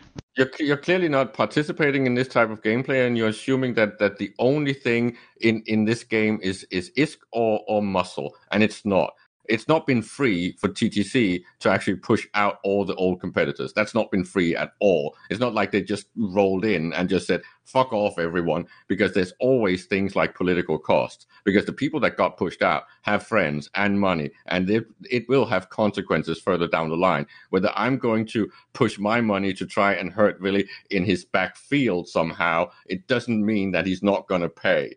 right? Let's look at Igniton right now, right? Like it's a very clear and simple example. The TTT took that money that it made, reinvested it into LowSec to provide services for its customers. So those customers utilized those services, but eventually a wolf came and destroyed those services. And, in a different world, maybe we would have tried to defend them and been able to do so effectively. Questionable or doubtful, I don't know. But, to say that, the money creates no conflict, that it doesn't do anything in the game is... I'm not saying no conflict. Very disingenuous, I'm just saying no proportionate conflict. I'm just saying it's a lot of money that could have been used elsewhere to create even better conflict by better game design. Well, what if the money that was... All the money that sinks out to NPC creates zero content. Well, no, send that to faction warfare, right? Each empire... Yeah, you can send that elsewhere. They are reducing the faucets for a reason, right? Mm-hmm. So they could be a bit more... there could be a bit more leeway to give more rewards to other people if you sync that as... Nothing is free. I would like to see Shop Gallente, because all the tax dollars that Gallente Empire picks up go into a faction warfare fund that actually funds your reward system in faction warfare. That might be a little simple. I just gave you guys the example of what would actually create some more meaningful competition, because I'm pretty sure that Vili will not chase me if I put a Sotillo 10 jumps away from perimeter and start doing T1 production for the Tech 2 production in the Sotillo in perimeter.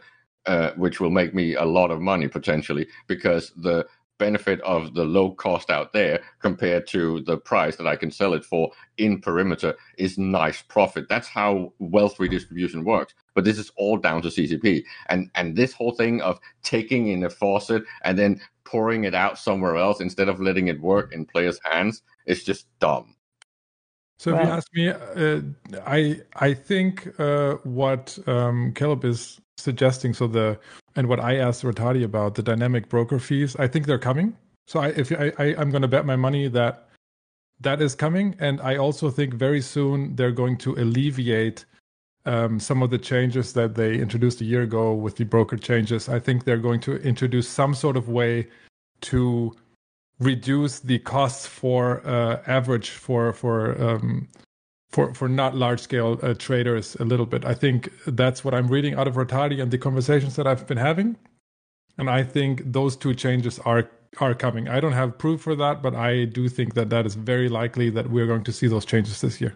Yeah, it's just important that they don't mess them up, right? Because everyone that knows a little bit about real life knows that the things that should be expensive would be things like office rental and services when you're in a centralized area. But the centralized areas should not be less efficient. The current design of something like the industry index is just dumb. It should be the other way around. Industry should be more efficient in the Sotillo in perimeter because of the economic activity and the industrial activity, not vice versa. Yeah, which is rented. They need to get these things right. Because otherwise it's not beneficial. And then they need to have it so that structures should have consumption based on their activity. The fact that Vili has the same fuel as in perimeter as in the Keepstar in Igniton is just silly. Yeah, we just rented an office in Vili's trade tower, and it was very reasonable. I must say it was a little too reasonable. Reasonable? Yeah, he only gave you a friendly rate, though. Office rent in Jeddah is almost 2 billion. Let's just say let's remember that the perimeter Keepstar is number 2 in trade. It's actually number 1 if you look at only buy orders. So the economic activity in TTT is maybe not exactly on par, but it's getting close. It's about half the size of Jeddah. So the fact that we could buy an office at 25 million when it's almost 2 billion in Jeddah is like silly. But don't raise your rent, Vili. That's not... you make me think I maybe should, but no, I'm not going to. You could.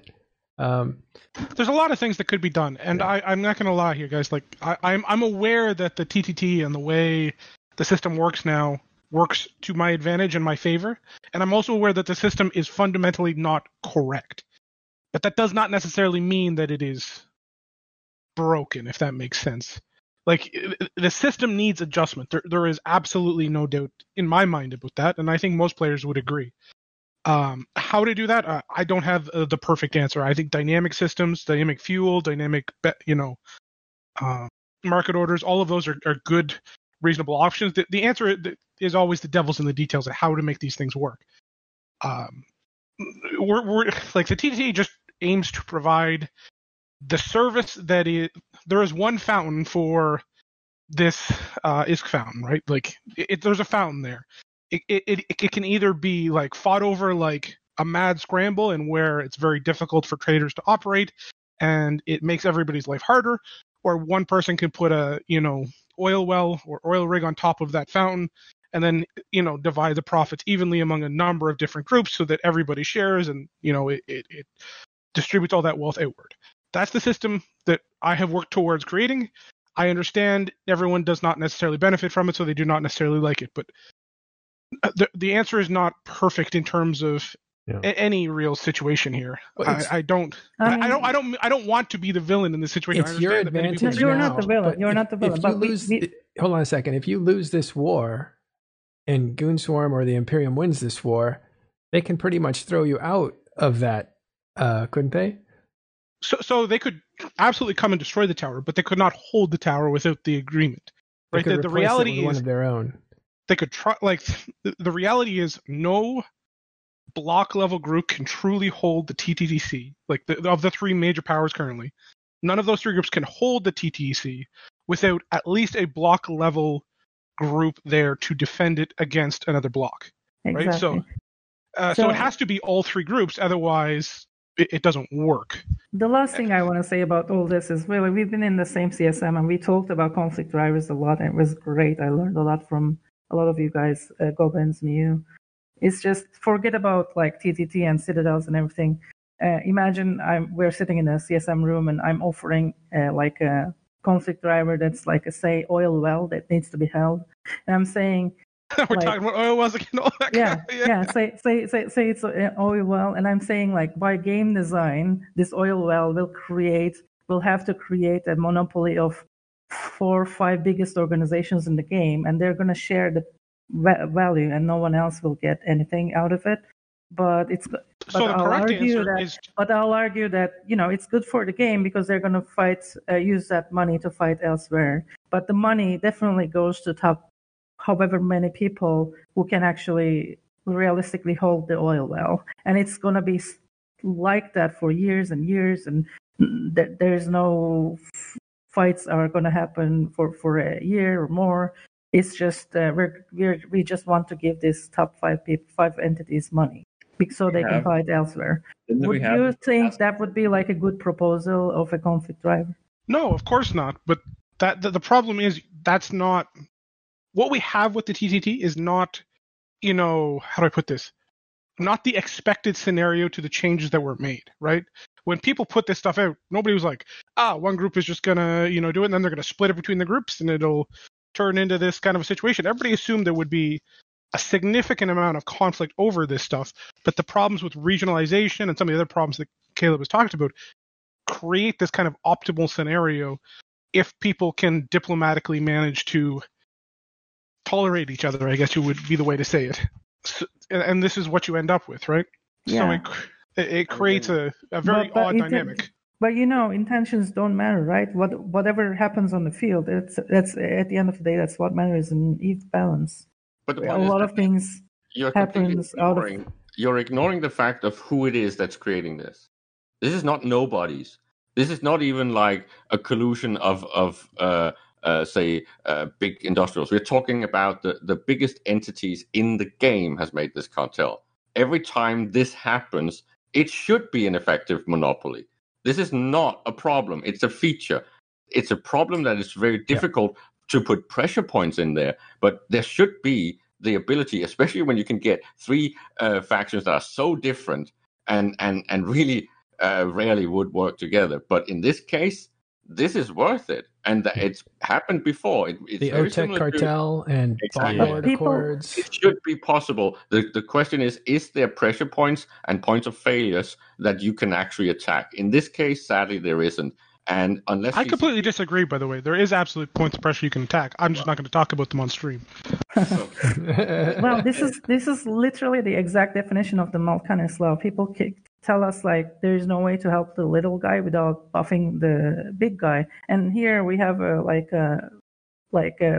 free check for 5 biggest guys or four biggest guys in the game and nothing else for the other people. I'm just like categorically cutting a check to the biggest entities in the game for not much. Well, there's a lot of effort. But here's the thing, Mecca. I made something for the small guys. I put a Tatara out there that literally decreased the average price of every ship in the game by like 2%, right? Like just little things, right? But did the little guy show up to help me defend against Snuff? No, right? They didn't feel that was their responsibility, nor did they feel there was any benefit to it, right? You do, but it's important you use to game design to achieve that. Like you don't create that situation. The game lets you to do that, right? The game doesn't need to give you like trillions, hundreds of trillions. He's not got any risk there. That there's no skin in his game.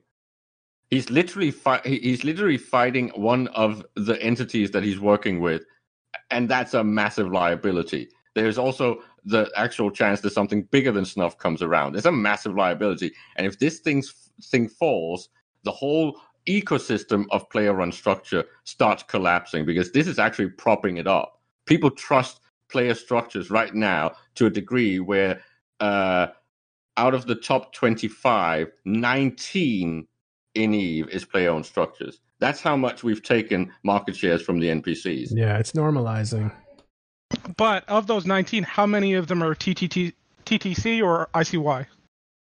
The majority. Well, right. That situation exists because the taxes are lower. But that's a circular argument because, of course, the people that you already trust will uphold the whole thing of not screwing you over are the structures that you're going to use. So they will see the majority of the market share. It's really about added value and trust, right? And that's what the TTC has brought. Really doesn't part of the original structure owners that tried to do this, and we lost, and I'm accepting the loss. So the fact that you people keep whining really pisses me off. Look, who's you people? Look, what really disturbs me is that we are talking about like really providing or TTT providing a service and something. It like they did out of some ingenuity or generosity or something. It's just the fact that taxes are lower in these structures pushes people there. If you want lower taxes, just lower them in Jita as well, right? Okay, then that's your argument. Please don't cut me. Please don't cut my word.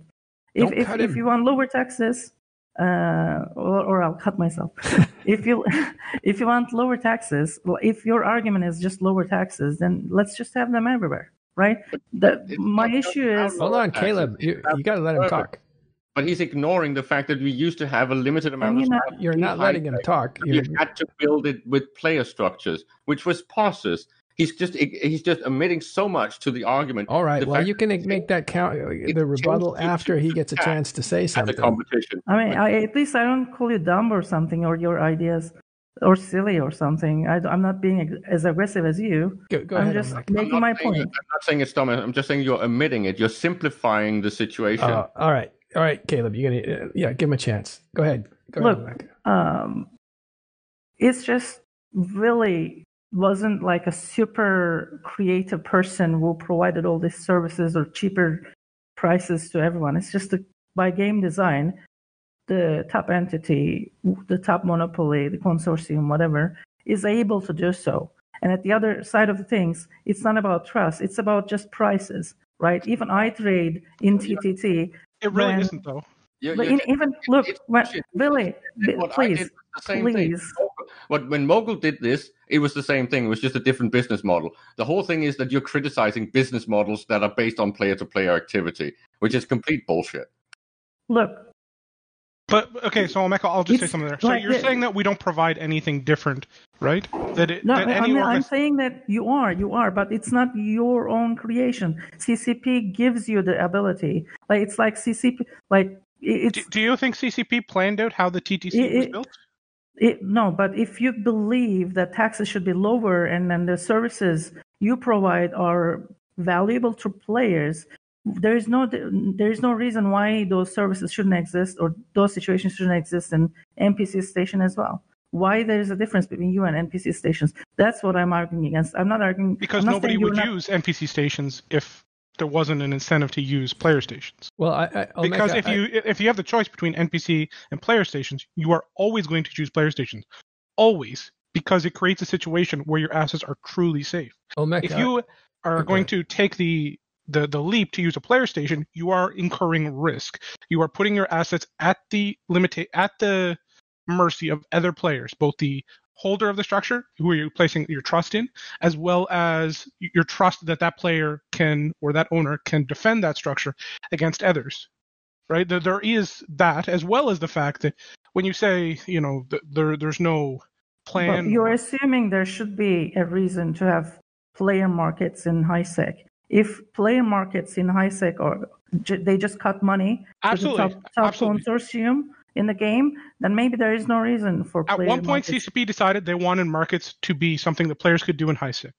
Maybe if you want to fundamentally challenge that assertion, that design goal, then sure. Then maybe they should. I want to challenge that design goal. Like, shouldn't there be more creative ways or more creative reasons than a price cut to build services? Yes, that's what we've been saying, and that's what both Willie and I have agreed on. There's no doubt that there needs to be better ways to actually have competition, but competition should be between players. NPCs should be the least likely choice for you an option. By the way, I fully agree. I fully agree with this. I like that. We all agree on this one. If they create competition in a more meaningful way that doesn't always arise a consortium, then I'm fine with the players competing each other. But what if it sometimes arrives at a consortium, Omeka? Well, then it's a matter of whether the money is worth the content, and clearly I don't see it worth. Maybe you do, and that's our disagreement, and that's fine. Omeka, what if different structures? Hold on a second. Hold on a second, Caleb. What if different structures had better delivery services, so you don't have to go to them to buy the stuff, but you would order it like in a electronic catalog, and it would be delivered to you, and then different speeds or different distances, or you could compete on those kinds of things. Now you're trying to do some sort of weird artificial price fixing. Human beings naturally aggregate like this. This is why we have the blue donut. This is why we have cartels. It's because when this is a benefit and there's nothing to stop you, that's what you do, because it maximizes your profit at minimal liability. This is just Econ 101, guys. The only thing that is different between EVE and real life is that in EVE, luckily, we don't have antitrust laws. We do have CCP that might actually intervene if it's completely bonkers. But fundamentally, this is why we have antitrust laws in the real world, because monopolies is the natural end point for all market stuff. I don't know why the real life situation should be a game goal. I don't know why it's not a game goal; it's psychological. Why the wild capitalism should exist? I don't know why Eve should do you want Eve to create these a bunch of people and everyone stars and billionaires swim in billions? I don't know why Eve should approximate. Eve economics should approximate real life. Literally what creates conflict. So yes, I want all these things in my Eve. I don't want it in real life, but I definitely wanted it in Eve. I can see by your eyes you're gonna the camera. Cutting checks to top organizations. Cutting checks. It doesn't create conflict, right? We all agree that there is something wrong with the system. If you cut checks want better mercenaries, it creates conflict. You want better competition. I want better competition. Yes. We all want better game mechanics to create better PvP. But they don't emphasize.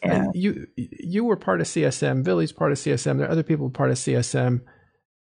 I don't know how many of you ever emphasized development that was towards this kind of imaginative gameplay, having to do with markets, having to do with services, having to do with the miscellaneous and the ordinary in EVE Online, because it just seems that CSM is always talking about conflict drivers in space for certain types of players that want to compete on a ship-to-ship level, not on an imagination level or ingenuity level of building interesting services. Actually, you know what we should do? We should build services, Caleb. What do you think?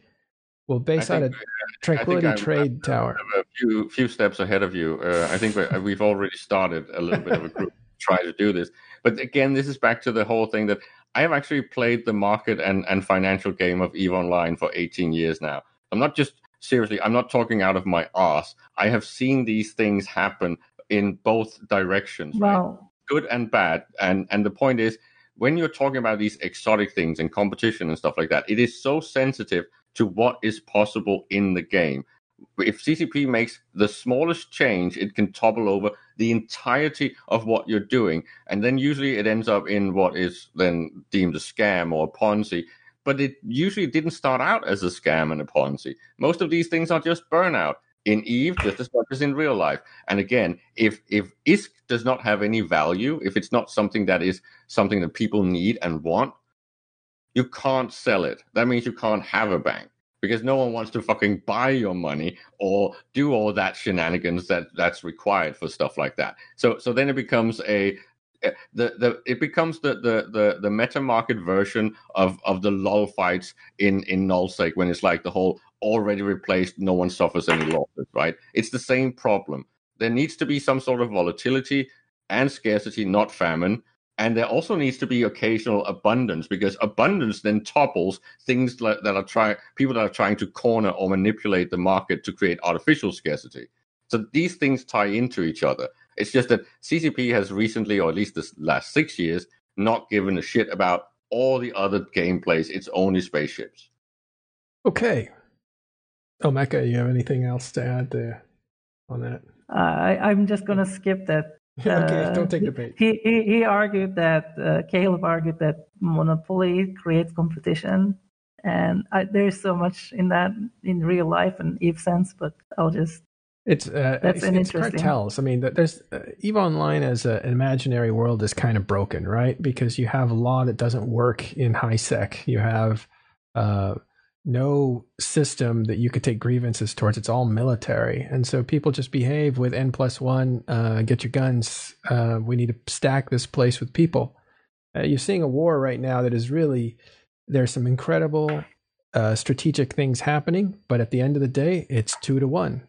And that's winning the day for the most part. You have server conflicts that are the only real weather in the game. So the game isn't working as an imaginary world as well as it could. And I think this is a big area, HiSec, finance, where they could add some interesting things that I don't think they want to touch, because they consider all this secondary gameplay pretty much. So I think it's because they didn't know better. I'm actually not going to claim some sort of malice or blindness. I think it's just because they didn't think that these things mattered as much. I remember a very funny talk we had when in the Structures Roundtable, when maybe half the room was screaming that we needed to keep the Starbase charters, because there still need to be some sort of tie-in and connection to PvE players when it comes to actually fueling structures. But because it was a little bit of a / effort, I think, from the programmers, they decided to listen to the people that didn't want them or thought that they should just be removed because they don't serve any purpose.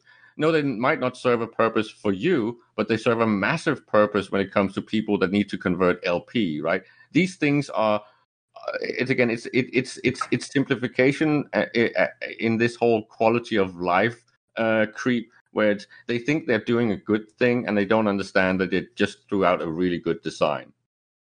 Everybody cites 2011 as the best years of EVE Online, where they fixed everything and everything turned to ship balance and all that. And I think it was a disaster. I've always thought it was a disaster. It scars my imagination about EVE Online, because before that there's a lot of promise, and then after that it was like, okay, we'll give you 2 or 3 years to do your thing, but we want to go back to what do you call them, Jesus features or some new ways to distinguish yourself. And what we got since then was a strange evolution that just kept moving in a certain direction. And you saw the... Can we please stop calling TTC unassailable wealth? It's not. It's not unassailable wealth. No. Your wealth that's in JITA 4.4, now that's unassailable wealth, because you can't ever touch it or influence anything in there at all. You can't even change a little bit of a tick there. So that's unassailable wealth. What TTC is difficult to assail. Fairly assailable. Definitely not unassailable. It is a diplomatically protected wealth. Yeah, exactly. Exactly. And that's what's cool about it. It is terrible because the game design is just basically hard set towards diplomacy being the perfect solution, because PvPing at that scale in HiSec is just painful. Thank you. diplomacy is gameplay. That is high level gameplay. Yes, but you shouldn't be forced into diplomacy because the combat is so bad. The combat being bad is debatable. Diplomacy being a solution because your opponents are extremely determined, or because you see like some gain that you can get out of something where there's opportunities for other people, maybe something like that. But the reason you lean towards diplomacy is because the gameplay sucks. Everyone who was actually in the large-scale fights that took place over there was like, man, this is terrible. Because I would argue... Good. Imagine yourself an M2 tech, I hope it's right? super boring and painful to do it, so you don't want to do it. And then you have competition among the people who will actually sacrifice to do it. I would argue whoever can threaten the thing will already be invited into the competition. So that's the design. That's actually a very good argument. But the point is that it's a matter of scales, right? What amount of wealth and cost should it actually have to try to take out a scale thing like the TTC, right? That should have a massive cost. That's equivalent to what people here sound like is that they want mom and pop shops to be able to take out Walmart. It's like, that's not how anything works in real life, or it shouldn't work, and it shouldn't work like that in EVE. It's just dumb. There's fundamentally nothing really wrong with TTC right now in the cartel business. It's just that there is really no way to even get a chunk of the crumbs right now. You can just get forced out with actual military force, and that's a mistake. Look, the largest groups don't fight over it because they can't motivate people to consistently fight over it, and they know that. Well, let's do this. I don't know about that, because all three of the groups that represent controlling parties have high-sec groups that pretty regularly PvP and high-sec over it. Like they go kill Asbels, they do Wardex. Pretty regularly is a very aggressive claim, seeing as there's been like 2 or 3 competitor Asbels that have died in the past like 3 months in the area. Because I'm pretty sure the Perimeter Police Department's killed 3 Asbels this week. Billy, why is Angkor Wat still standing? I believe that's the Darkness one, right? I'm not sure. I haven't checked who owns it. It's in Periola. If I had to take a guess, that's the Darkness one. It's positioned right on the edge of Losec, so Darkness can bridge right over. And for the most part, it just hasn't been worth the effort to take down, because it's got a strong military force behind it, and they're going to come defend every time. And once we kill it, they'll just anchor a new one. And they're only siphoning off a couple billion ISK worth of Plex a month, so it's like it's just. Sure, go ahead. Okay, let me bring you back. Seriously, can I just point out the amount of content that was created when the cartel fell last time, right? And it's the same risk that's in the TTC, right? And it just keeps growing. I think the problem, though, and hold on a second. Hold on, Murray. Hold on a second. We're going to wrap up in 4 minutes anyway, and I'll give you a chance to talk. But there's the problem that people are having is that these powers that go out to nullsec and grow big and strong then get together and take all the money out of highsec because they're the only ones that can compete in this space, and they kill everybody who competes with them. And I think the way to keep the money for highsec people is to not necessarily destroy the building, but find a way to symbiotically live with it and make your own cut of the profits. Find ways to create services inside those structures that take away from just the purchasing power that it has. And that could be any number of things, like renting ships out to players who are going to be buying these skill packs or anything. But I think somehow there could be a way to make money underneath these big structures that you don't have the power to kill, and keep the money inside of highsec. Go ahead, Murray. I saw that sour face, by the way, Caleb. You'll have to clean that up for me. I made a mess of it. Well, I'm just typing. It's just it really frustrates me that people seem to have this weird angle on this game design, because fundamentally structures and moon mining is some of the most amazing designs that CCP has added to the game.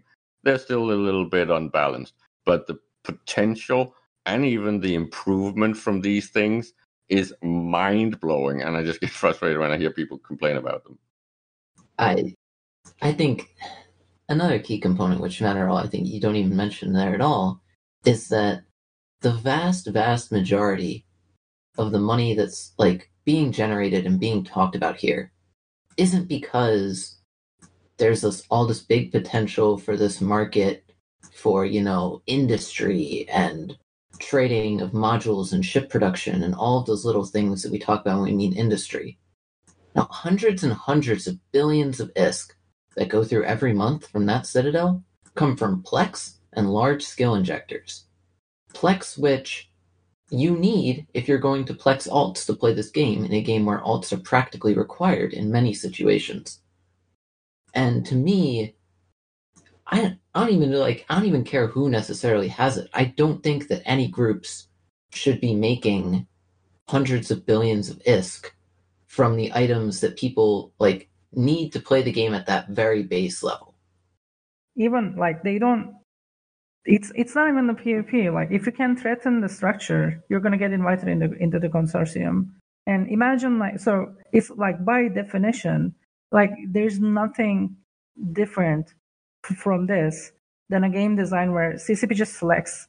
Let's select 10 biggest alliance and give them money so they can fight. Give them money monthly, so they can pay their create FCs. Content or whatever. Because the game design is just in a way that because if you fight over it, the money is not generated. So it's a if you keep if conflict happens over it, there is no profits to be made, right? Because nobody will trust into the structure anymore. I want to hold my Plex and items in there because in a structure that's likely to die or that dies regularly. So yeah, about 75% of the trade is security and whatchamacallit dependent, right? So what else what can we saw you do? What we saw from when we took over the tower to the current day is about a 400% growth in trade. Yeah, so which is spread over a variety of items, right? But so by far best move you can do is if anyone can threaten it, let's just share the profits, right? And then this game, this design, turns into a design where just let's select the most powerful few alliance in the game and give them money. In my eye, anyway. No, so, but it's important to remember, it's not just the most powerful alliances, right? It's as you said multiple times. It's anybody that can threaten the structures is also usually given a hello, how you doing? Because if the wealth is not shared, the wealth is eventually lost, right? Yeah. So by power, just assume that I mean anyone that can. So there's a threshold, right? Let's give everyone. Right, but what you're saying is that it needs to be the wealth needs to be shared based on what? Because it's currently shared based on military power. Right now, I don't think this fountain should exist. I don't think this is not a good way to provide people money. What part of the fountain?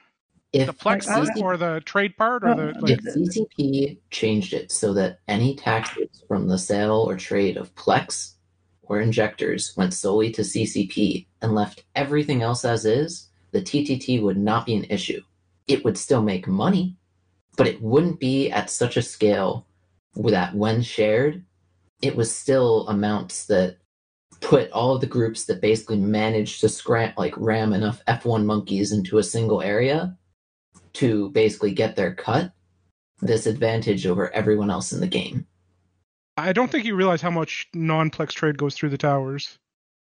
Plex trade is not, If you want to release a nice little spreadsheet that shows all the numbers, be my guest. Until then, I'm going to work with the numbers that are publicly available that show me that a huge portion of that income is coming from Plex and injectors. Sure. It used to be that way. I don't think it's that way anymore. It takes a while though for that to grow. People grow trust in a structure once it's been there for a while, and they start to do other things in it. If you look, Perimeter Trade Tower has a lot of different merchandise on there. But I agree with you. When it was done before, it was pretty much RMT materials, which are injectors and especially Plex. Well, back when it was the Fortizar system before the tower went up, it was entirely Plex related, right? Because that was the only item which you could you had Plex vaults back then, so it was okay if the structure died, and you were just concerned with your very, very short-term profit in terms of your trade situation. Yeah, when I've been buying Moongoo and compressed ore and on my perimeter alt recently, I've seen much more of it being sold in the Keepstar rather than JITA 4.4 recently. Yeah, and we have I wouldn't say we have full control, but we have all of the lower value, higher density industrial material is significantly higher traded through the TTT than JITA. Like minerals like titanium, pyrite, that kind of stuff. TTT, when you get into the smaller stuff like Zydrine, Megasite, it's much more JITA heavy because people are still comfortable bringing DSTs and such through the gates, I guess. I'm not sure exactly why. And usually what you see is the people who want to buy these materials to go take them to produce with them usually prefer to buy TT, and our trade volume is significantly higher on those materials than JITA. Because nobody wants to add in the extra step of going into JITA and then going out of JITA with those materials. Yeah, I just go with whichever is I can get it cheaper in. I was just going to give a real-world example as well when we're talking about monopolies. I mean, if you consider companies like Apple, Google, and Facebook, if you create a technology company that could even potentially begin to rival them, they will buy you out immediately and assimilate you. I mean, Apple buys a company easily once every 3 weeks, so I don't think it's that far from the real world to say that if military power becomes big enough to be a threat to the TTT, they will be assimilated into the TTT program. I mean, that happens in real life with companies, regularly. Sure. Well, I mean, it's very obvious, as I leaked the Snuff conversation regarding our agreement, right? And I think everyone is well aware that Snuff is not the only person that the TTT pays for additional security assistance and to remove, how would you put it? Them as a potential threat in the future. Yeah, possibly. Exactly, right? Yeah. The building of rebel ties, I guess you could say, or something. And, that's just the way it is.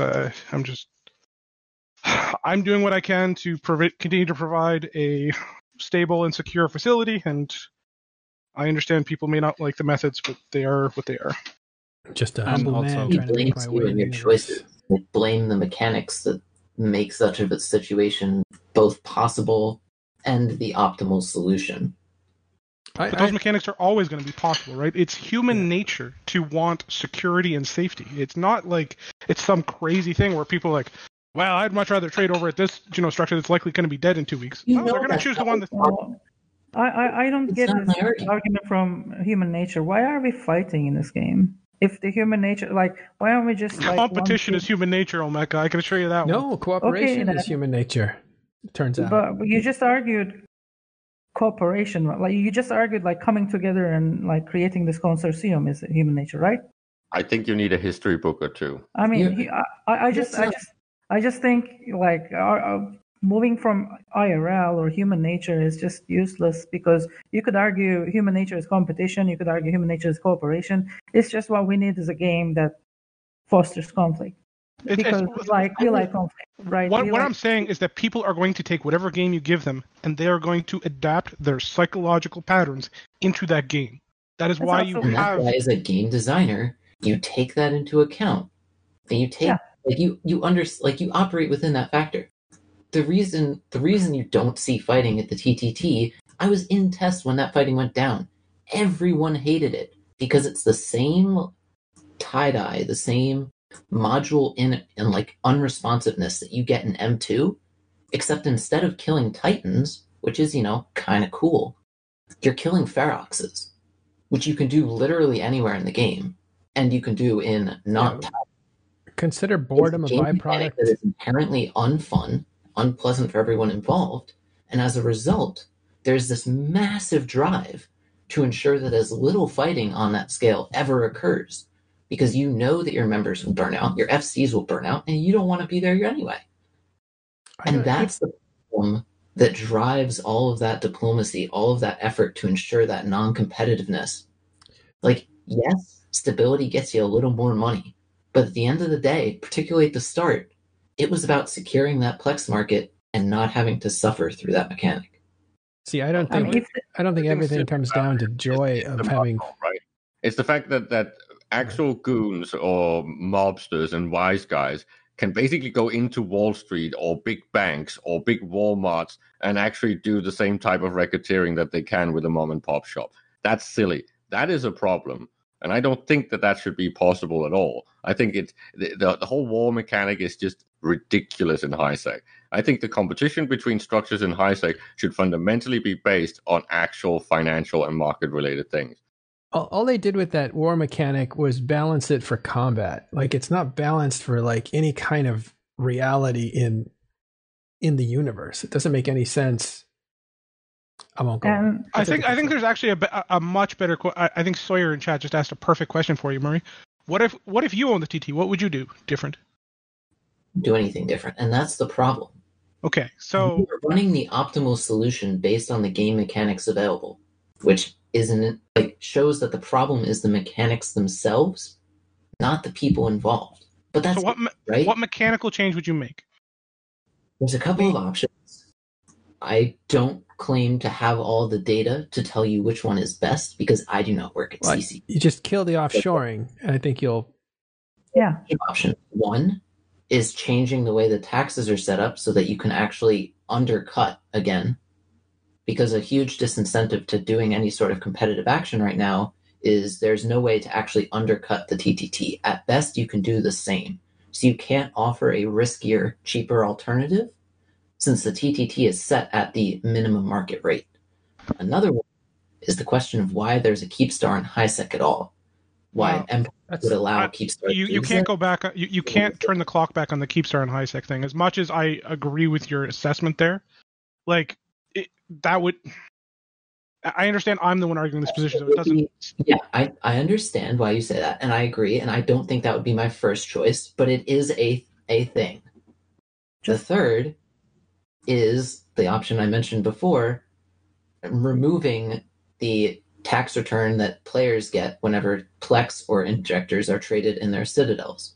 I don't have the exact numbers, but my suspicion is that cuts the numbers down to a much more reasonable trade out in terms of ISK made by various partners in the TTT compared to the amount of PvP content that the TTT generates.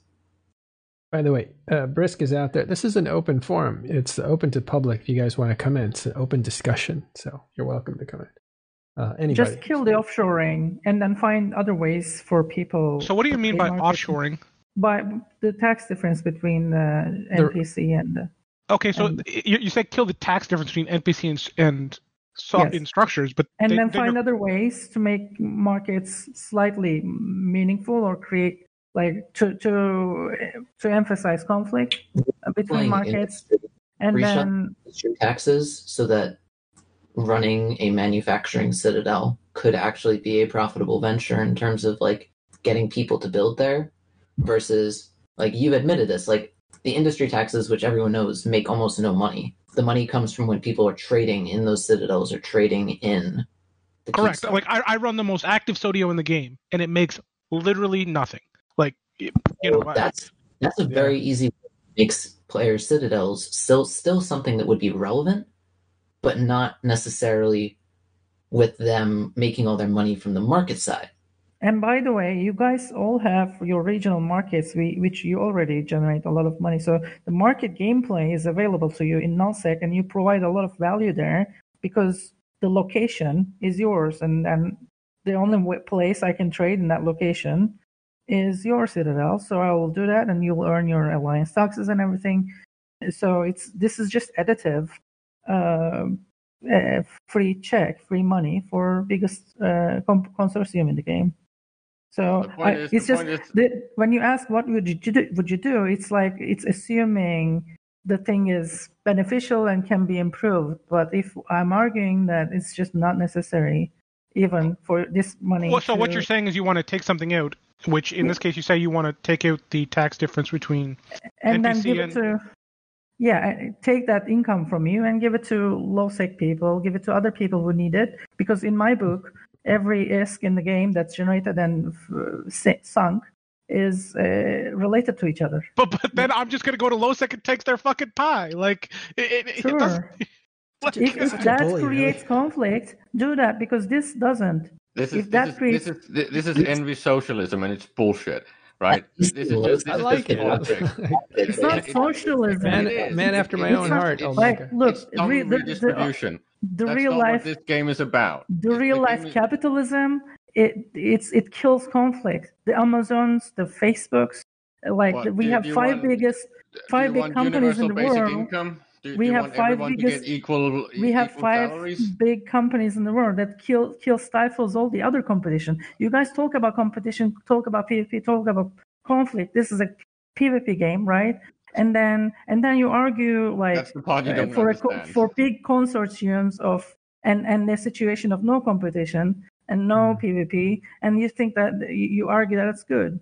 You're talking about wealth. You're talking about. I'm not talking about wealth. You're talking about CCP doing wealth distribution. That's I'm not talking about wealth distribution. CCP is already giving money. State solutions should be one at a time. I'm talking about imagine CCP is handing out money to TTT. I'm not talking about taking from the rich and giving to people. I'm talking about stop handing over money to billionaires. Right? You did just say that. You said that, and the ISK sunk out should be paid out to the poor. Yeah, exactly. Literally socialism you are. No. And I'm fine with that in real life. You just shouldn't put it in my one game. at a time. Definitely not socialism. It's giving money to billionaires. I'm saying, look, let's not give. Wait, look, one at a time. Yes. Right, I'm going to start muting you guys so you guys can talk one at a time. CCP is giving free money to TTT. No, they're not. They are taking it with force. That's competition. That's CCP the whole by problem game with design, giving free money to the biggest consortium in the game by game design. The biggest dog will always win. It's just how big is the dog and how many are participating in it. It doesn't. CCP doesn't. Okay, then why don't CCP just give 10 biggest alliances 10 trillion in the game a month? Okay, right? I was being quiet. I was being quiet while you were ranting. Could I please be allowed to have a few seconds where You got to ask me, and the answer is no. You can't. He wasn't ranting; he was talking. So we got to wrap it up. I was waiting until he completely. No, you weren't waiting. You were all over him like I'm all over you right now. Like you were all over him. You guys are all over each other. So this is what we'll do. I've literally been muted for a few minutes. This is what we'll do, Caleb. Go ahead, get your point out. Olmeca, you can rebuttal, and then we're going to bring this to an end. Go ahead. Everything he basically has been saying is basically bringing in some sort of CCP controlled socialism where people should get stuff from CCP and rich people should not be able to get rich. That's all I've heard. He's basically saying that Willy is getting this for free from CCP, from game design. Trust me, it's not been free. It's not free at all. There's massive liabilities. There's huge risk. There's skin in the game. This is what everything EVE is about. I've said this already. Sure, there are aspects of what people have been saying that I kind of agree with. And in my end level, it should be practically impossible to use this monopoly of force in a policed area that's supposed to be civil, right? And the other one is eventually I would also remove all RMT items, so Plex and stuff like that. But I want all the other stuff to be only on player structures. I want all other stuff than RMT to be on the TTC and other structures like that, because it needs to be me fighting Willy, not Willy fighting CCP. Got it. Okay, Olmeca, your rebuttal on that. This is not at all about socialism. It's more about let's not give billions to billionaires, because there's you say there is risk. I think there's maybe like 100 or 50 trillion that's money being made, and as opposed to that, like maybe there's 1 trillion investment that's at risk, or maybe it's just a kickstart and maybe organization. Okay, there is some level of organization, but it's not at the level where it deserves hundreds of trillions of CCP sink going to this place that creates no conflict and that invites everyone who can threaten it into the consortium. So it's not about like let's take from the rich and give from the poor. It's more about, look, why are we giving the rich even more money instead of we're distributing them in a way that creates fun in the game? actual fun and conflict and explosions. What you don't understand, what you really don't understand, is the fact that the day that really can't use actual fleets in HiSec to crush someone like me, and the day that the Plex moves to CCP, so you can't only live by that single item type monopoly and compete on endless bottom prices, there is no way that he's going to be able to keep a monopoly, because it's not going to be possible, because there's going to be people like myself that will be able to actually get in there and do structures in a meaningful way. And then it becomes a competition on who can provide the best services, who can actually do the number crunching better, who's got the most industrialist contacts, who's got the most money. Then it's no longer the whole cartel dominating everything. Sure, then you get everyone is capable of getting in. Of course, the barrier of entry is high to compete with someone like Willy. You need trillions, but I can definitely gather people around me that will have enough trillions to compete with that. At least if it's no longer the three biggest entities. So far, the competition didn't happen. If there's a better game design which can arise the competition and conflict, I'm all for it. I've been all for it for this conversation. It just didn't happen. If it didn't happen, I don't see why CCP keeps giving more and more money to this thing. If there's a better game design, please CCP do it. If there is not a better game design yet, then there is no reason for this handout to keep happening again and again every month. Yeah. I just think it's not given enough of a priority. They're kind of just leaving it there. And that's unfortunate. There's not enough imagination goes into it. I think they don't want to touch it. They consider it secondary gameplay. It just supports the primary gameplay in their opinion. But a lot of us are here, and a lot of publicity comes out of the secondary gameplay. I mean, how many stories have you heard about the market? You see the CEO of CCP, Hilmar, talking about the intricacies of the market. Not much attention is given to the market. And this kind of stuff, I like the idea that diplomacy has a big role to play. That's really what's holding this whole thing together. But diplomacy depends on all that strength behind it, which means only an exclusive group of people can do something like the Tranquility Trade Tower. So then it's a gang war, and that's fine in the outskirts where there might not be as much law and order. Of course, you should have gangster-like business. That's fine. I love that. I'm a huge fan. Outlaw I just space. don't think that, not just outlaw space, but when you're talking about space that's a little bit further from the trade hubs, I'm just saying that the civilized space that's supposed to be the main streets of a city, where all the big companies and the lawyer firms and the banks and the stock exchanges are, you shouldn't have mobsters strong-arming bankers. It just doesn't make sense. The point is that I'm saying those type of big boys play, right, should not be handled with demolition teams. It should be handled with bankruptcy teams. All right, you make your opponent go bankrupt, just like, well, actually the Goon Cabal made my IPO investment fund go bankrupt because they kept crushing me on the market. That's PvP. The type of market PvP. These things are an actual thing in this game. I know that many people have not actually looked into it, but it's really fun when you do it. And I would love to compete with something like TTC without it being based on who's got the most fighter pilots. And last word on this, I think the Keepstars, the skyscrapers, should be downtown. They shouldn't be in Farmville, USA, right? Like, I'm from a rural area where I grew up, and we didn't have a skyscraper in the middle of fields. Like, that's not what you have. You got to go to a city where the resources are, where the people are. That's where you build your big buildings. So Keepstar in Empire Space makes total sense. That's it. We're way over. Thank you guys for coming around. Thanks for watching us. I want to thank especially Olmeca for visiting us again. My friend. Thanks for having me. It's always a pleasure. You're always welcome. Caleb, Billy, all the guys that were here earlier. And of course, Oz for putting together the interview with CCP that gave us this reaction stream. That was a lot of fun. Thank you guys for watching. And there won't be Talking in Stations today for the day. We'll just rerun this, maybe take some excerpts and put that up today. And then we'll see you again tomorrow on Talking in Stations. Bye, guys.